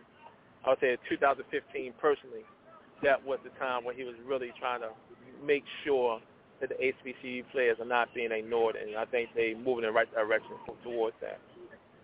One thing that I noticed about the Hall of Fame, the Pittsburgh Steelers, the Dallas Cowboys, and the Oakland Raiders, they travel very well. You can always see Raider Nation, Pittsburgh, and the Dallas Cowboys every year. Yeah, we do travel. Like you said, man, the travel, I mean, it was always down to the Cowboys and the Steelers, but the Steelers, man, I tell you, no team travels better than the Pittsburgh Steelers. The Pittsburgh Steelers, it's top-notch, man. These guys, to see the terrible towels, not just win a game and win the ceremonies, but when you go into the Hall of Fame and when you're walking around, Steelers Nation represent whether it's old, new, even the players, out mingling with the people. Man, I tell you, it's breathtaking. The Steelers definitely number one in traveling, and nobody comes close. And this year, the Dallas Cowboys play the Oakland Raiders. It's going to be interesting to watch to see how it happens because Latino fan base is split between the two teams. When you talking about with Vegas and Oakland, or you talking about Dallas and Oakland? Yeah. Dallas and Oakland is oh, yeah. Yeah. Latino. Most Latinos don't see the room for one or the other. I think I see more Latinos as Raiders fans, but it's a good point you did bring up because, even at the Hall of Fame ceremony, there was a lot of Latinos that was there, that embraced the game. But I would, if I had a choice, I would think it's more of them for Raider fans than it is Dallas Cowboy fans. Yeah, I would say too. Dallas. The game in Mexico City between Dallas and Oakland every year. That's how it started. Dallas fans to me are like when they win and the jerseys and the jackets and all this other stuff. When they lose and it's like turning on the light and them cockroaches run. You can't find them. They hiding all over the place. That to me. T, I want to bring T-Mac in. Someone with Barry was just talking about, getting it right, and Curtis Martin. Someone had chatted and said Howie Long, who people don't agree with. I'm just saying, I just don't see it. I don't. I know, Gary, you're a Raider guy, but I just didn't see it with him. I'm sorry. I know he won a title, but somebody said Howie Long might be in that Curtis Martin type of conversation. So, well, you know what? Wake me up when Otis Taylor gets in. Then I'll. There you go. Yeah. And matter of fact, without sounding like a shameless plug, myself, Gary, and a bunch of us wrote a book a few years ago. We co-authored a book a few years ago called 4 Quarters of Soul, and we basically went through, a bunch of players who should, from HBCU players who should be in. Guys like Kenny Riley, who, when he retired back in the early 80s, only Paul Krause, who's the all-time interception leader, was the only guy that had more interceptions than him, and he should definitely be in. I mentioned Otis Taylor as well. But, it's a bunch of guys, and there's even non-HBCU guys. Cliff Branch, it comes to mind. For the love of God, I don't know why Jim Marshall isn't in. And if you tell me the wrong way, if you tell me the backwards run, I will personally come to your house and split your tires if you're going to use that to keep him out of the Hall of Fame. But the thing about it, and I personally have said this about a lot of the Hall of Fames. If you look at the big four: football, baseball, basketball, and hockey, if you go back to every decade, there's probably about 5, even in upwards to 10 guys that you say to yourself, why aren't they in? And yes, there are a few that, you question. And see, what's worse to me, and I don't know if you feel the same way, Barry, because of how we've got analytics in all the sports now, it's going to make it even tougher for some of the old school guys to get in. Right. I agree with you 100% because now with analytics, in my opinion, now it has its place, but analytics really take away the ability to really look at football how it should be. You know, it really takes away those who really know the game of football out of the picture. Absolutely. One of the things that analytics, the thing with analytics that does not pick up in that is, I would say, tendencies. And the reason why I say tendencies is because, for instance, let's look at Eli Manning. And as a matter of fact, let's look at a Peyton Manning. Yes, Peyton Manning had a solid regular season career, all-time regular season. But you're looking at his postseason, his brother Eli has a better postseason career than Peyton Manning. And when you look at situationally, the reason why Peyton Manning won those Super Bowls is because it really resolved really on what the defense was able to do. The defense won those games, and Peyton Manning pretty much had to take a backseat. He was not a good postseason quarterback. But you look at his brother Eli, yes, his numbers don't mount up to his brothers in the regular season. But when Eli gets into the postseason, it's like he just flipped another switch. And then you see his tendencies, he tends to play better in those pressure situations. And when you look at analytics,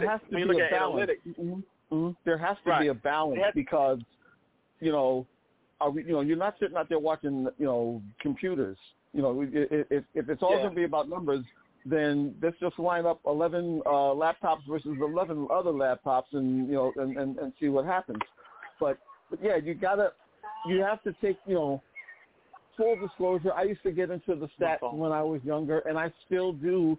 But like you said, you have to put it into context because it's when you make it all about numbers, you're missing the entire point. And that's the problem I have with the analytic folks. Right. Yeah. I'm with you 100%. I'm not an analytic guy, so I agree with you 100%. It really takes away, the ability to really scout and really break down football. Because that little thing, like I mentioned, tendencies, that part gets eliminated because you really don't get a chance to really see, okay, who's going to really shine, in big situations. Like with Otis Anderson. Otis Anderson wasn't the greatest regular season guy, but when it came down to the postseason, he just took it to a whole new level. Sure. So it's just certain things that analytics do not provide. It has its place, but it should not be the end all be all. Yeah, and I know, Barry, you gotta run shortly, but it's interesting you bring up Eli because he kind of reminds me of Bradshaw. I mean, Bradshaw's touchdown interceptions were about the same, but he performed. Of course, it helped to have Franco Harris and that great defense. But I mean, to your point, he performed better in the postseason than he did in the regular season. And interesting enough, like a few other people, I guess it's Raiders night, Gary, that I forgot. A lot of people say, wow, we forgot Cliff Branch is not in the Hall of Fame. How is he not in the Hall of Fame? I'm so surprised. I'm surprised. I was shocked myself, yes. Good God, how do you not have Cliff Branch? I think the Raiders are kind of underrated when it comes to some of their players that should be in the Hall of Fame. I think it's because they still can't stand Al Davis. Yeah, that's true. Yep. That's what's going on. Yeah, I agree. That's it. You got it right there. That is it. Yeah. Barry, final question. How do you think, before we let you go, I know we already saw the sports world deal with COVID, but we already see, franchises letting coaches go and all the stuff that they're not going to follow the NFL protocol. How's this going to play out? How do you think this is going to look? And do you see any teams, get to the point where they, Baltimore is notorious where you are. I mean, when Lamar's had it again and guys are getting sick. And how do you think it's going to play out this year? Well, I believe that it's still going to be, successful. The season's still going to go through successfully. But from being in the NFL officiating clinic, last month I was a part of the clinic and sitting in on the conversations, with the meetings with the officials, and then the NFL chief medical Dr. Alan Seals. He was talking about how the league was able to handle the COVID-19 pandemic last year and how the protocols they had put in place and how they rendered a little over 1 million tests throughout the season from July all the way to the Super Bowl. And with over 12,000 employee staff, including the players, and how during that whole time over 12,000 people, 723 was tested positive for COVID. So that was like 0.08%, which was phenomenal. They did such a great job with it that the CDC was using them for an example of how they handled COVID during a protocol. And so with what they have in place, knowing that with the vaccination, how there's certain things they can do to let up with us a little easier. And I'll be on the show for another half an hour bringing down everything they have said.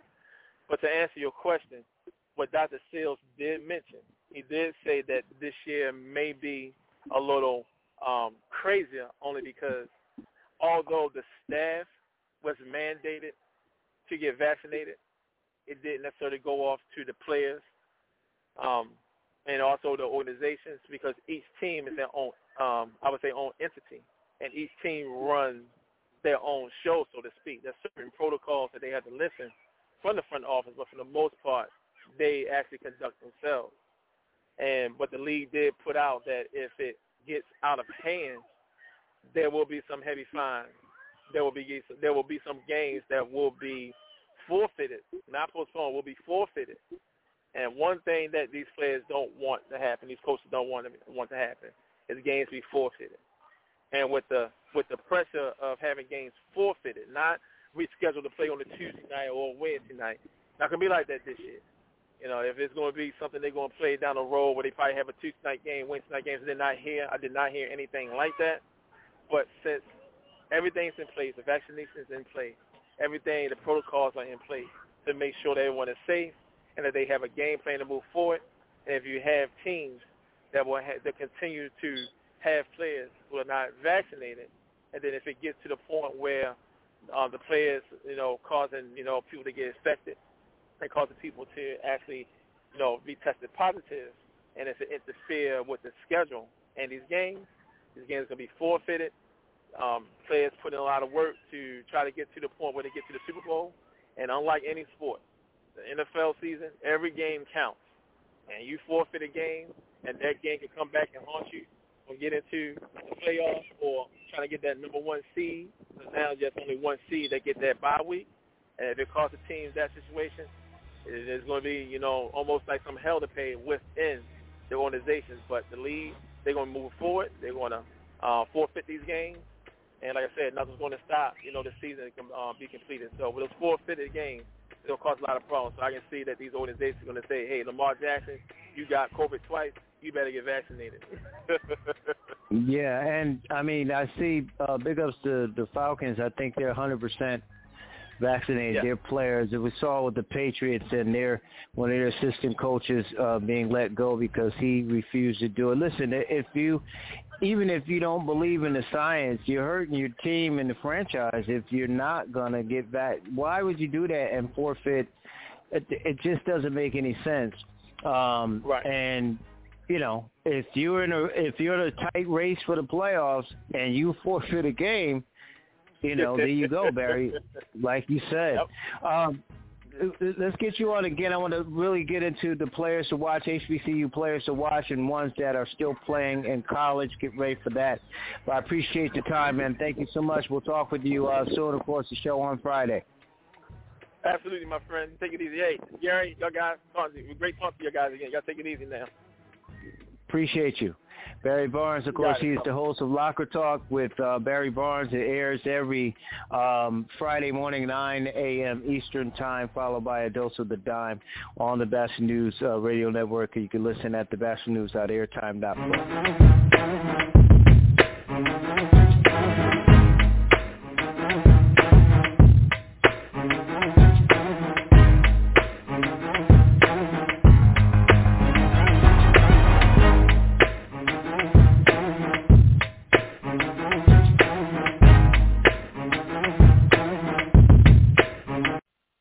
Dermarest, the psoriasis solution, asks, what's complete freedom?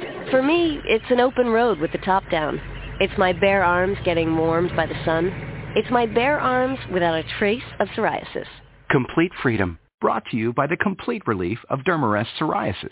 Unlike brands which only relieve itching and inflammation, Dermarest psoriasis also removes the embarrassing scales, allowing healthy skin to grow. Healthy skin? That's complete freedom. Dermarest, the psoriasis solution.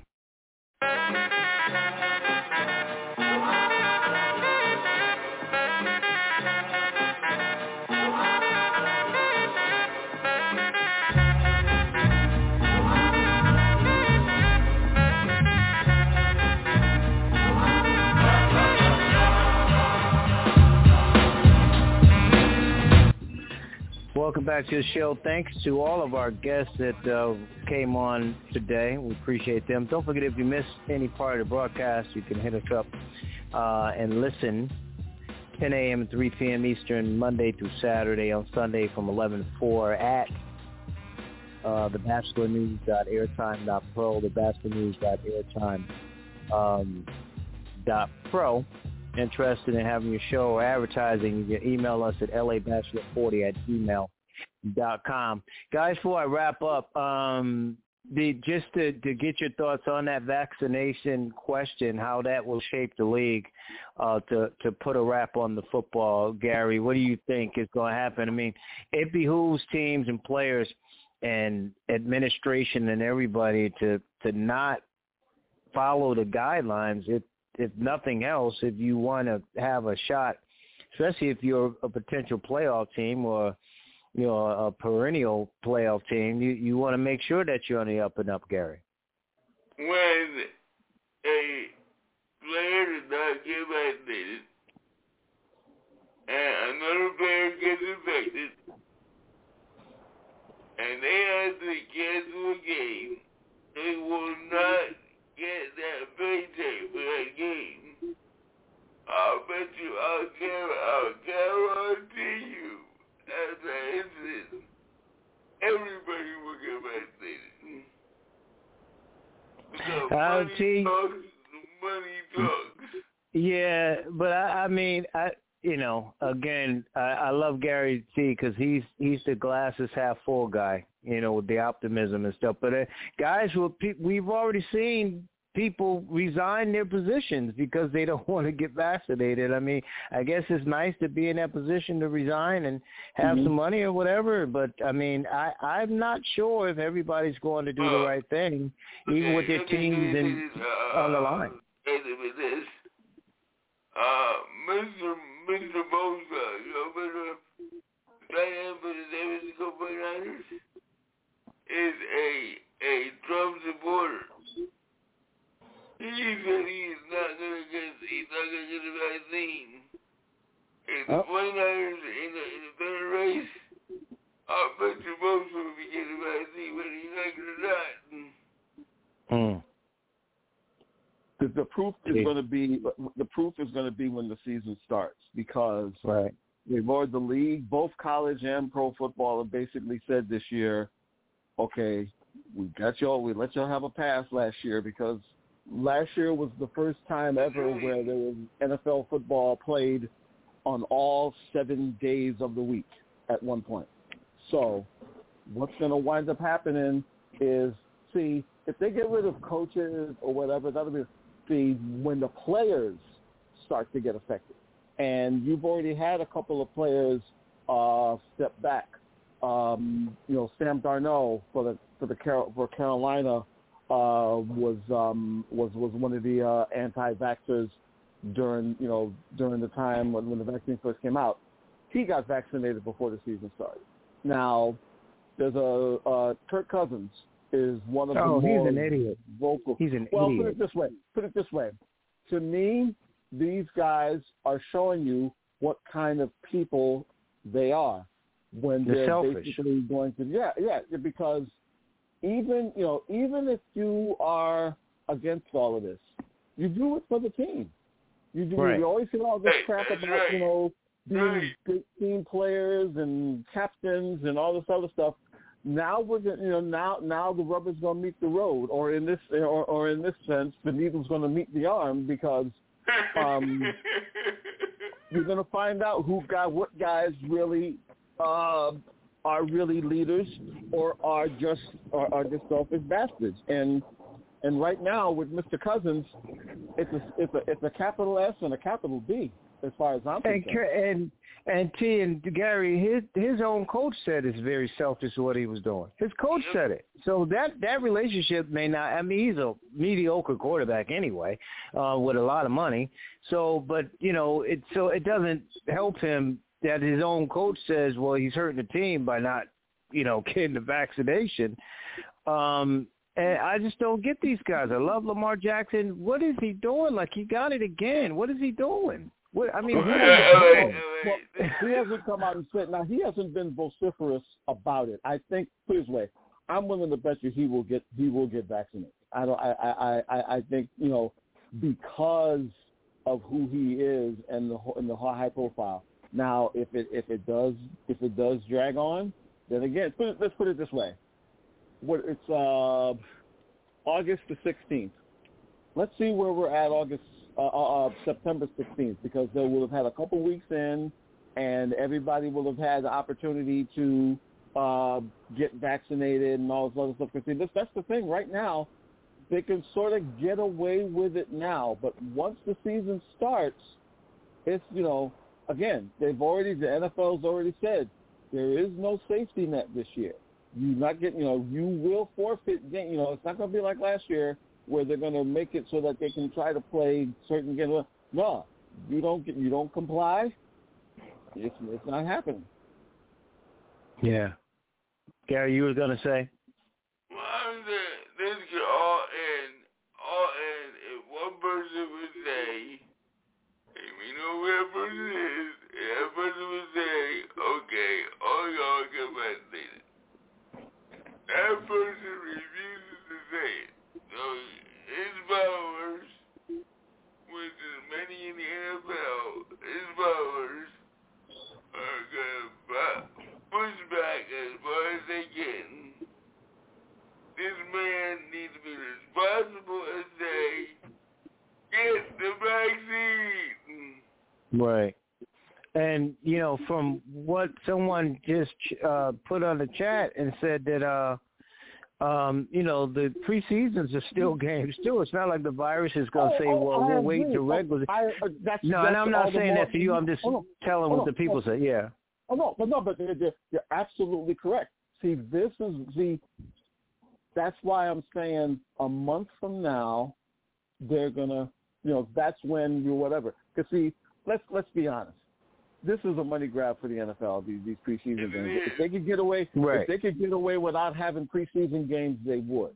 So they're going to be somewhat a little lax. Now, everybody's played. It'll be interesting to see if any other tests come up during the week. So far, just the ones that we've heard from before have come up, but a lot can happen between now and Thursday. Hell, a lot can happen between now and a month from now.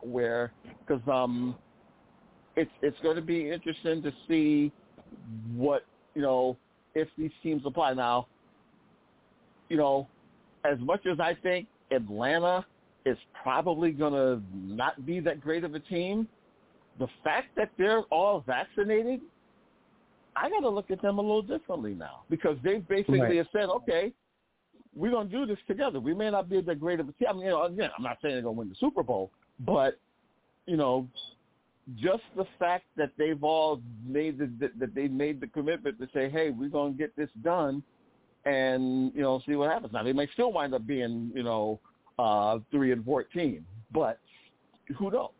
Who knows? Right. And think about it, too. I mean, whether it's a red state or you got people from red states or people who believe are against it, the fact that they all came together as a team, not being selfish but being selfless to do it, I think that's the biggest thing. Your arm ain't going to fall off, Kirk Cousins. Your arm ain't that good anyway, so as Tony said, the arm meets the road. We'll see what happens. Gary, this must be a silver and black night because we got someone that said, why does Chucky get a pass? And I've been wondering that too. He's been trading away players he shouldn't. Him and the quarterback don't get along. I don't know why because Davis loves him. If you want to hear Gary start cussing, just mention Chucky. But Gary, I guess it's Mark Davis that he's just enamored with him. That was his guy, and he's getting all these passes. But with all due respect. Let me ask you a question. If you had a member of your team who was a traitor, and turn your team in, would you rehire him again? No. I would either. So I don't know what the story is. I'm telling you, he's got maybe Chucky's got naked pictures of the owner. I don't know, but I just don't. Thank you, LA. That takes another 2 hours. A visual, yeah. But they'll be lucky to win 6 games in that division, and that division's it's not going to be too bad. Kansas City wins it, but I think the Chargers will be better, and I think Denver with that defense is going to be good. So I think the Raiders will be at the bottom in that division. Unfortunately, Gary, when you look at what they got going on. The Raiders have been 8-8 for the past 3-4 years now. I wouldn't be surprised if they'd be 8-8 again this year. It's My God, they turned into the old Houston Oilers. It's rinse and repeat. And that's happened the last 5 years. And he doesn't even take any blame for it. He's like, well, we got hit hard with injuries one year, and he was talking. I saw the interview. Like, he's in the third year of a 10-year contract. Yeah. Well, hey, who am I talking about? I mean, black and gold, boy. Oh my God. I don't even want to talk about them. They're gonna be horrible. We do, but we got one of the oldest overrated quarterbacks in the league too. He'll be fine. Hey, like I said, he'll be fine once his water breaks. He'll be fine. That's cool. See, T can say that now because he left the Oilers a long time ago. And I'm certain he's not a Texan guy at all, so he can say these things about our squads. But anyway. I want to switch to baseball real quick. Go back to you, Gary. I mean, T and I have been talking about the West, the NL West in particular. This was a odd year. I don't remember if San Fran, the years they got to the World Series was odd or even years, whichever. But I didn't expect them to be this good, right? And I haven't expected them to be this good. And have the staying power they have. Obviously, the Dodgers, they talked about the Padres. The Padres get Tatis back. But, the Giants are not going anywhere at this point, Gary. It's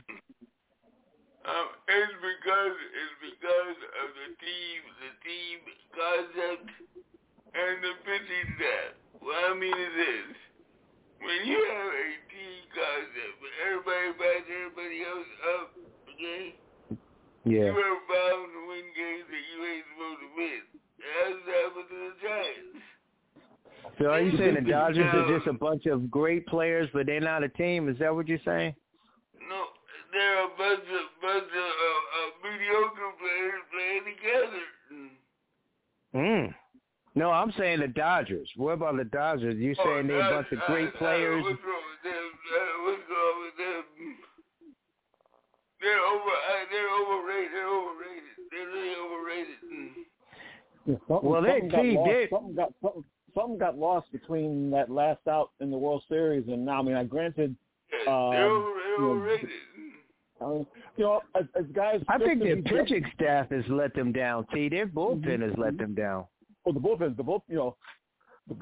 been, although they came down to Flushing this week and looked like the 27 Yankees, but that's a whole other story in another itself. But just to be devil's advocate here, how much credit do we give Kapler for this with the Giants?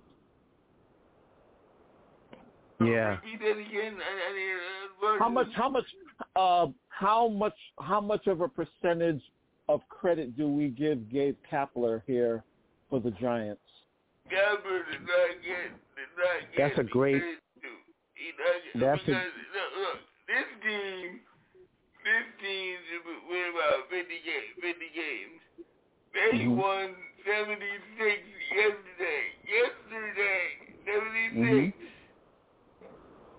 Yeah, and they get your Mets now, and you're right, Tony. Though with Kapler, I don't think he gets the credit for the moves he's been making. I've tried to watch, their games on off nights to see if it's something that he's doing or if it's and look, pitching. Look, end of the day, pitching and defense is basically 70% of it. If you handle that and see. The thing with them is they're consistent, and I will give him this much of a credit. He's letting his starters pitch. He's not, he doesn't seem to be, peeing in his pants when these guys get to like 90, 100 pitches, which has been one of my pet peeves for years. I'll give him that much, and the fact that they got Bryant, that just adds to it because. He's a guy that comes in there that can play 5, 6 different positions, and they're able to, in a sense rest their guys. But they, you keep saying, look, in June everybody was saying, don't worry, come August they'll be, whatever. Like Gary said, 76 wins, man. Not just the best team in the National League. They're not the best team in baseball. I think people overlook the Giants and look towards San Diego. I was not impressed with San Diego in the first place. Well, San Diego did not impress me at all. Everybody and of course San Diego lost a pitcher, of course, on the injured list now. But another team, I mean, as good as the Giants have been and consistent and the best record. How good are the Brewers? Now I know they got the injury bug has hit them, but again they're going to win that division. Certainly, the Reds are trying to get in as a wild card, but the Brewers have been very good, awfully good all year. For all the Cy Young talk, the guy in Milwaukee who's been basically striking out everybody. Tell me somebody who's better than him right now. Yeah. I mean, I think to me, he's the Cy Young Award winner right now, as far as I'm concerned. And what's been the Brewers' problem the last couple of years? Consistent pitching. But the Giants and the Brewers are a perfect testament. So if you get pitching and score some runs, you'll be fine. And that's been the thing. Even when they've had their little dips, they've always been right there. And look. The Dodgers basically admitted that the Giants were for real when they went out and got Scherzer and Turner. Because that was basically them saying, hey, we got to catch these blankety blanks. And I believe they still got 6 games left with each other? Yeah, 3 So Now apparently San Diego's picking up Jake Arrieta. I think that screams desperate. Yeah, definitely desperate. Bringing him in. But of course, that's with what's the name going on the injured list as well, right? Darvish, right. And so they definitely had to make that move. You know, when I look at the East, I was talking to somebody who's actually a Braves fan, and they said, well, maybe this division will beat each other up, and whoever makes the playoffs will make a deep run. So again, that might be half. Hey, give them, you know what? Give them their due. They're in first place as of right now. So. It's probably, you know, it's probably going to come Philly down. was in first place last week, though, and the Mets were in first place. And the Mets were in first place 2 weeks ago. So that's sort of, you know, but again, that sort of proves the point in a sense where it's going to come down to, it's probably going to come down to September. It's when somebody goes off on a tear or what have you. You know, Philly had their little streak. Now they're coming back to earth. Look, I give the Braves credit when you consider they lost one of the best players in the game, and they didn't fall off the face of the earth. That says something about Snitker as a manager. Right. I was going to say. I want to bring this up because I think baseball hit a home run last week with the Field of Dreams game. I know some people say it's a hokey thing to do, but I thought it was one of the best things that baseball has done in many, many years, to have this Field of Dreams game with the two teams, Chicago White Sox and the New York Yankees. It was, and the ninth inning home run, just put icing on the cake with this episode. But everything worked out in a sense perfectly for them. And they've already said they're going to come back next year. They'll probably have 2 different teams. But no, they'll do this. They'll do this. You know, they'll do this like they do the Little League Classic, which is this weekend. And it just, you know, it just lets you know when baseball wants to get it right, they can get it right sometimes. But I think what's good for baseball this year in particular is to see the Giants good again. The Brewers being consistent. I'm glad Cincinnati may not make it, but they're over 500, right? I mean, you look at a team like the White Sox, so I've been calling for them for a couple of years. They're finally showing that they can play. I think it's good for baseball when you have some of these markets, not the Cubs, but the White Sox, you know, not the Cardinals, but the Brewers, not the obviously the Dodgers still there, but the Giants are in first place. I think it's good for baseball to see those teams. And Tampa, once again, by the way, is there again as one of the best teams in the East and in the American League. So I think it's overrated when you get into these markets. See, I said this years ago, as a Yankee fan, I don't want to see Red Sox Yankees on Sunday Night Baseball every week. I don't want to see it. I am so sick of that every weekend. I'm telling you. Yeah. You know, but East Coast bias by anyone, but it's like it's too much. It's too much. You know, when you force that on folks, you know, it's too much. Now, look, I catch it here because of because of where I live. So, you know, I can't hide from it. But the rest of the country shouldn't be forced to have to deal with that as well. Look, I get it, the rivalry and but there are other. Look, Cardinals Cubs is just as good a rivalry, if not possibly better, than Yankees Red Sox. There, I said it. Well, tell me about it, because I went to SIU, and Cubs fans and Cardinals fans would go at each other at SIU, and oh my God, exactly. Giants Dodgers as well. It's, you know, that's a historic rivalry. So look. And by the way, you got to win some games, Yankees, this year to have a rivalry with the Red Sox, let alone to even win the division. The way they've been getting beat, you know. But now, like T's like, no, it's not about we doing better than the Yankees. It's about winning the division. Well, it's not about us beating Boston. We need to beat Tampa. Tampa's the standard now in the East, and it's like, you know, everybody. It's almost like the NL East, T and Gary, where, you know, if you get a Baltimore coming around, then everybody goes on a win streak. So, you know, Boston just swept them, and the Yankees did that, and Toronto did it. So, you know, I think it's Tampa's to lose. I think they won it. But one of these days, Toronto's going to get a pitching staff, and there's going to be hell to pay. Yeah. You know what's really surprising is the winning attitude of Tampa Bay now. You have the Tampa Bay Rays, the Tampa Bay Lightning, winning the Stanley Cup twice.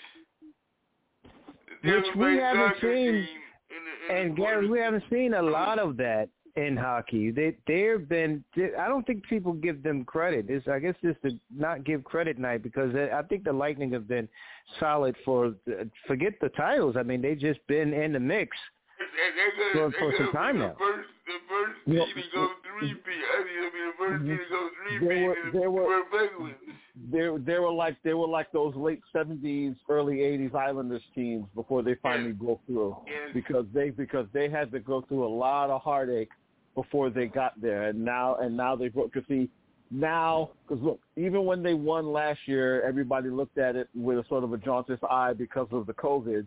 But they came out, and you know they were the best team from day one to day last this year. And even though they lost a couple of guys in the expansion draft, they still kept the nucleus.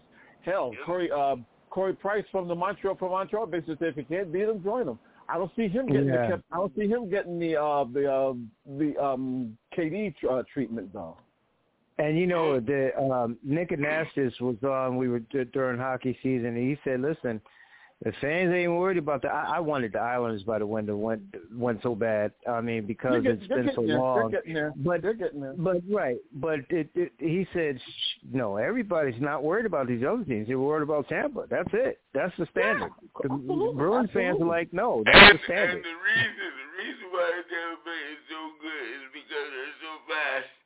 If you watch the third and fourth lines, they are the fastest lines I've ever seen.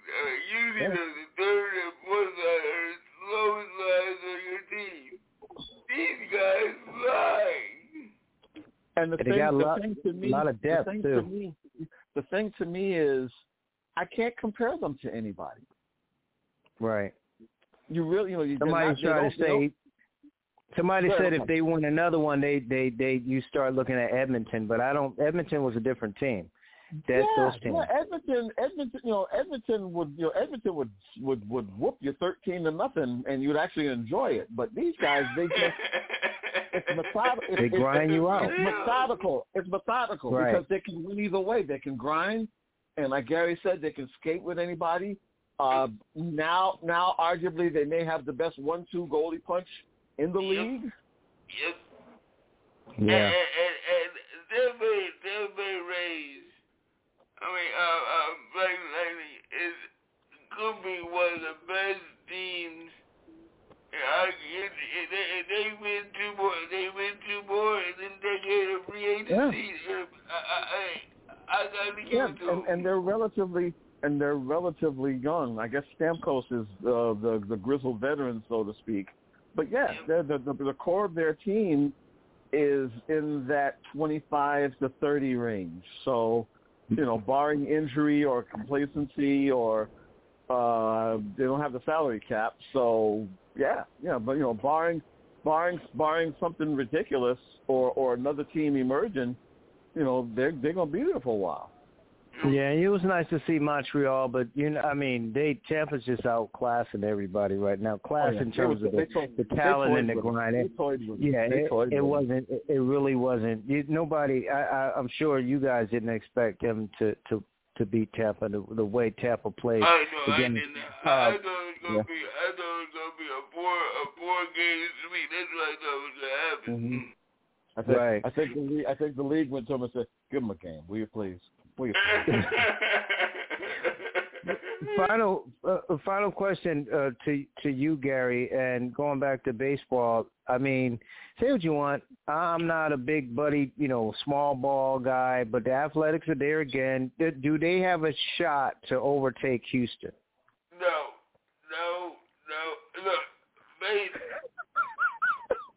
Look, okay. LA baseball has to get back to basics. What I mean is this. I got a sick and tired of seeing a long ball. I'm sick and tired of that. Yeah. I want to see hit and run.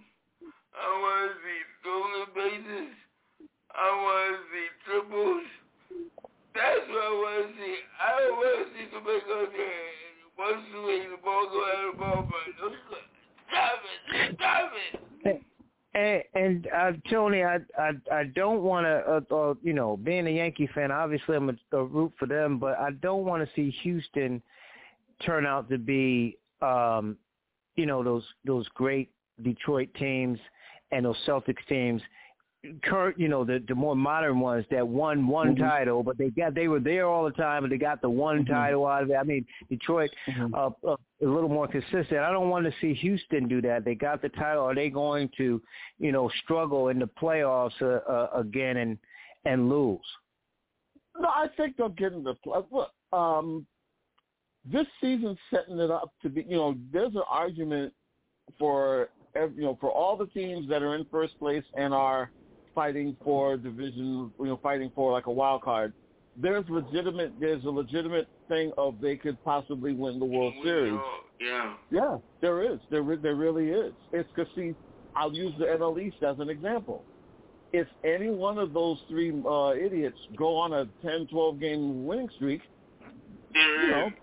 they're in. And now probably only one team's going to get in that division probably because put it this way.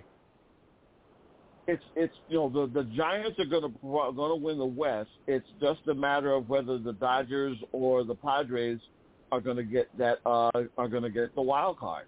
Well, they're talking about all three: the Dodgers, Padres, and Giants. And two wild cards. It could possibly. Matter of fact, what could be funny is your wild card playing game could be Dodgers Padres.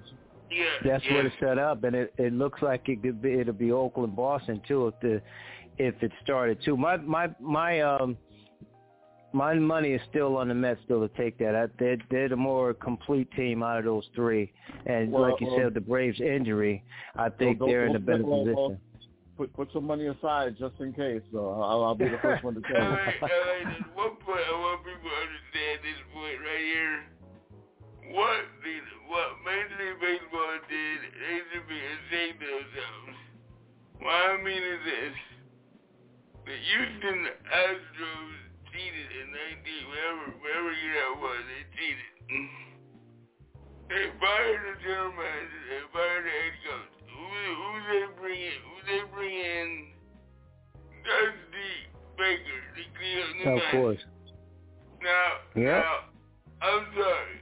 Dusty Baker is a fine manager. Why are you gonna bring him into that mess?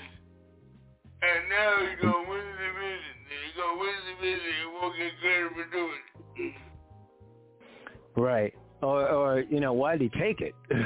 I mean, I know you're right. Dusty's a great manager. He's a great teacher of the game too. Like players love playing for him, but and if he doesn't win, he's the Tony Dungy of it. Like in terms of that, maybe it wasn't, he didn't get the credit he should have gotten, but I don't know. I still think Houston is a solid team, and I still like Tampa right now, but I wouldn't be surprised if Houston goes like Tony says and takes it all the way and wins the World Series. It'd be good for them if they do. That's it for us. If you missed any part of our broadcast, thanks to Tony T. Mac McLean and G&G, Gary Norris Gray, of course, hosts of the Gray Leopard Cove, and Tony T. Mac McLean, of course, the editor-in-chief of Black Athlete Sports Network. You missed any part of the broadcast, go to our website, thebastardnews.airtime.pro. Show airs 10 a.m. and 3 p.m. Monday through Saturday, 11 to 4 on Sunday. Interested in advertising or having your own show, make sure you email us at labachelor40@gmail.com.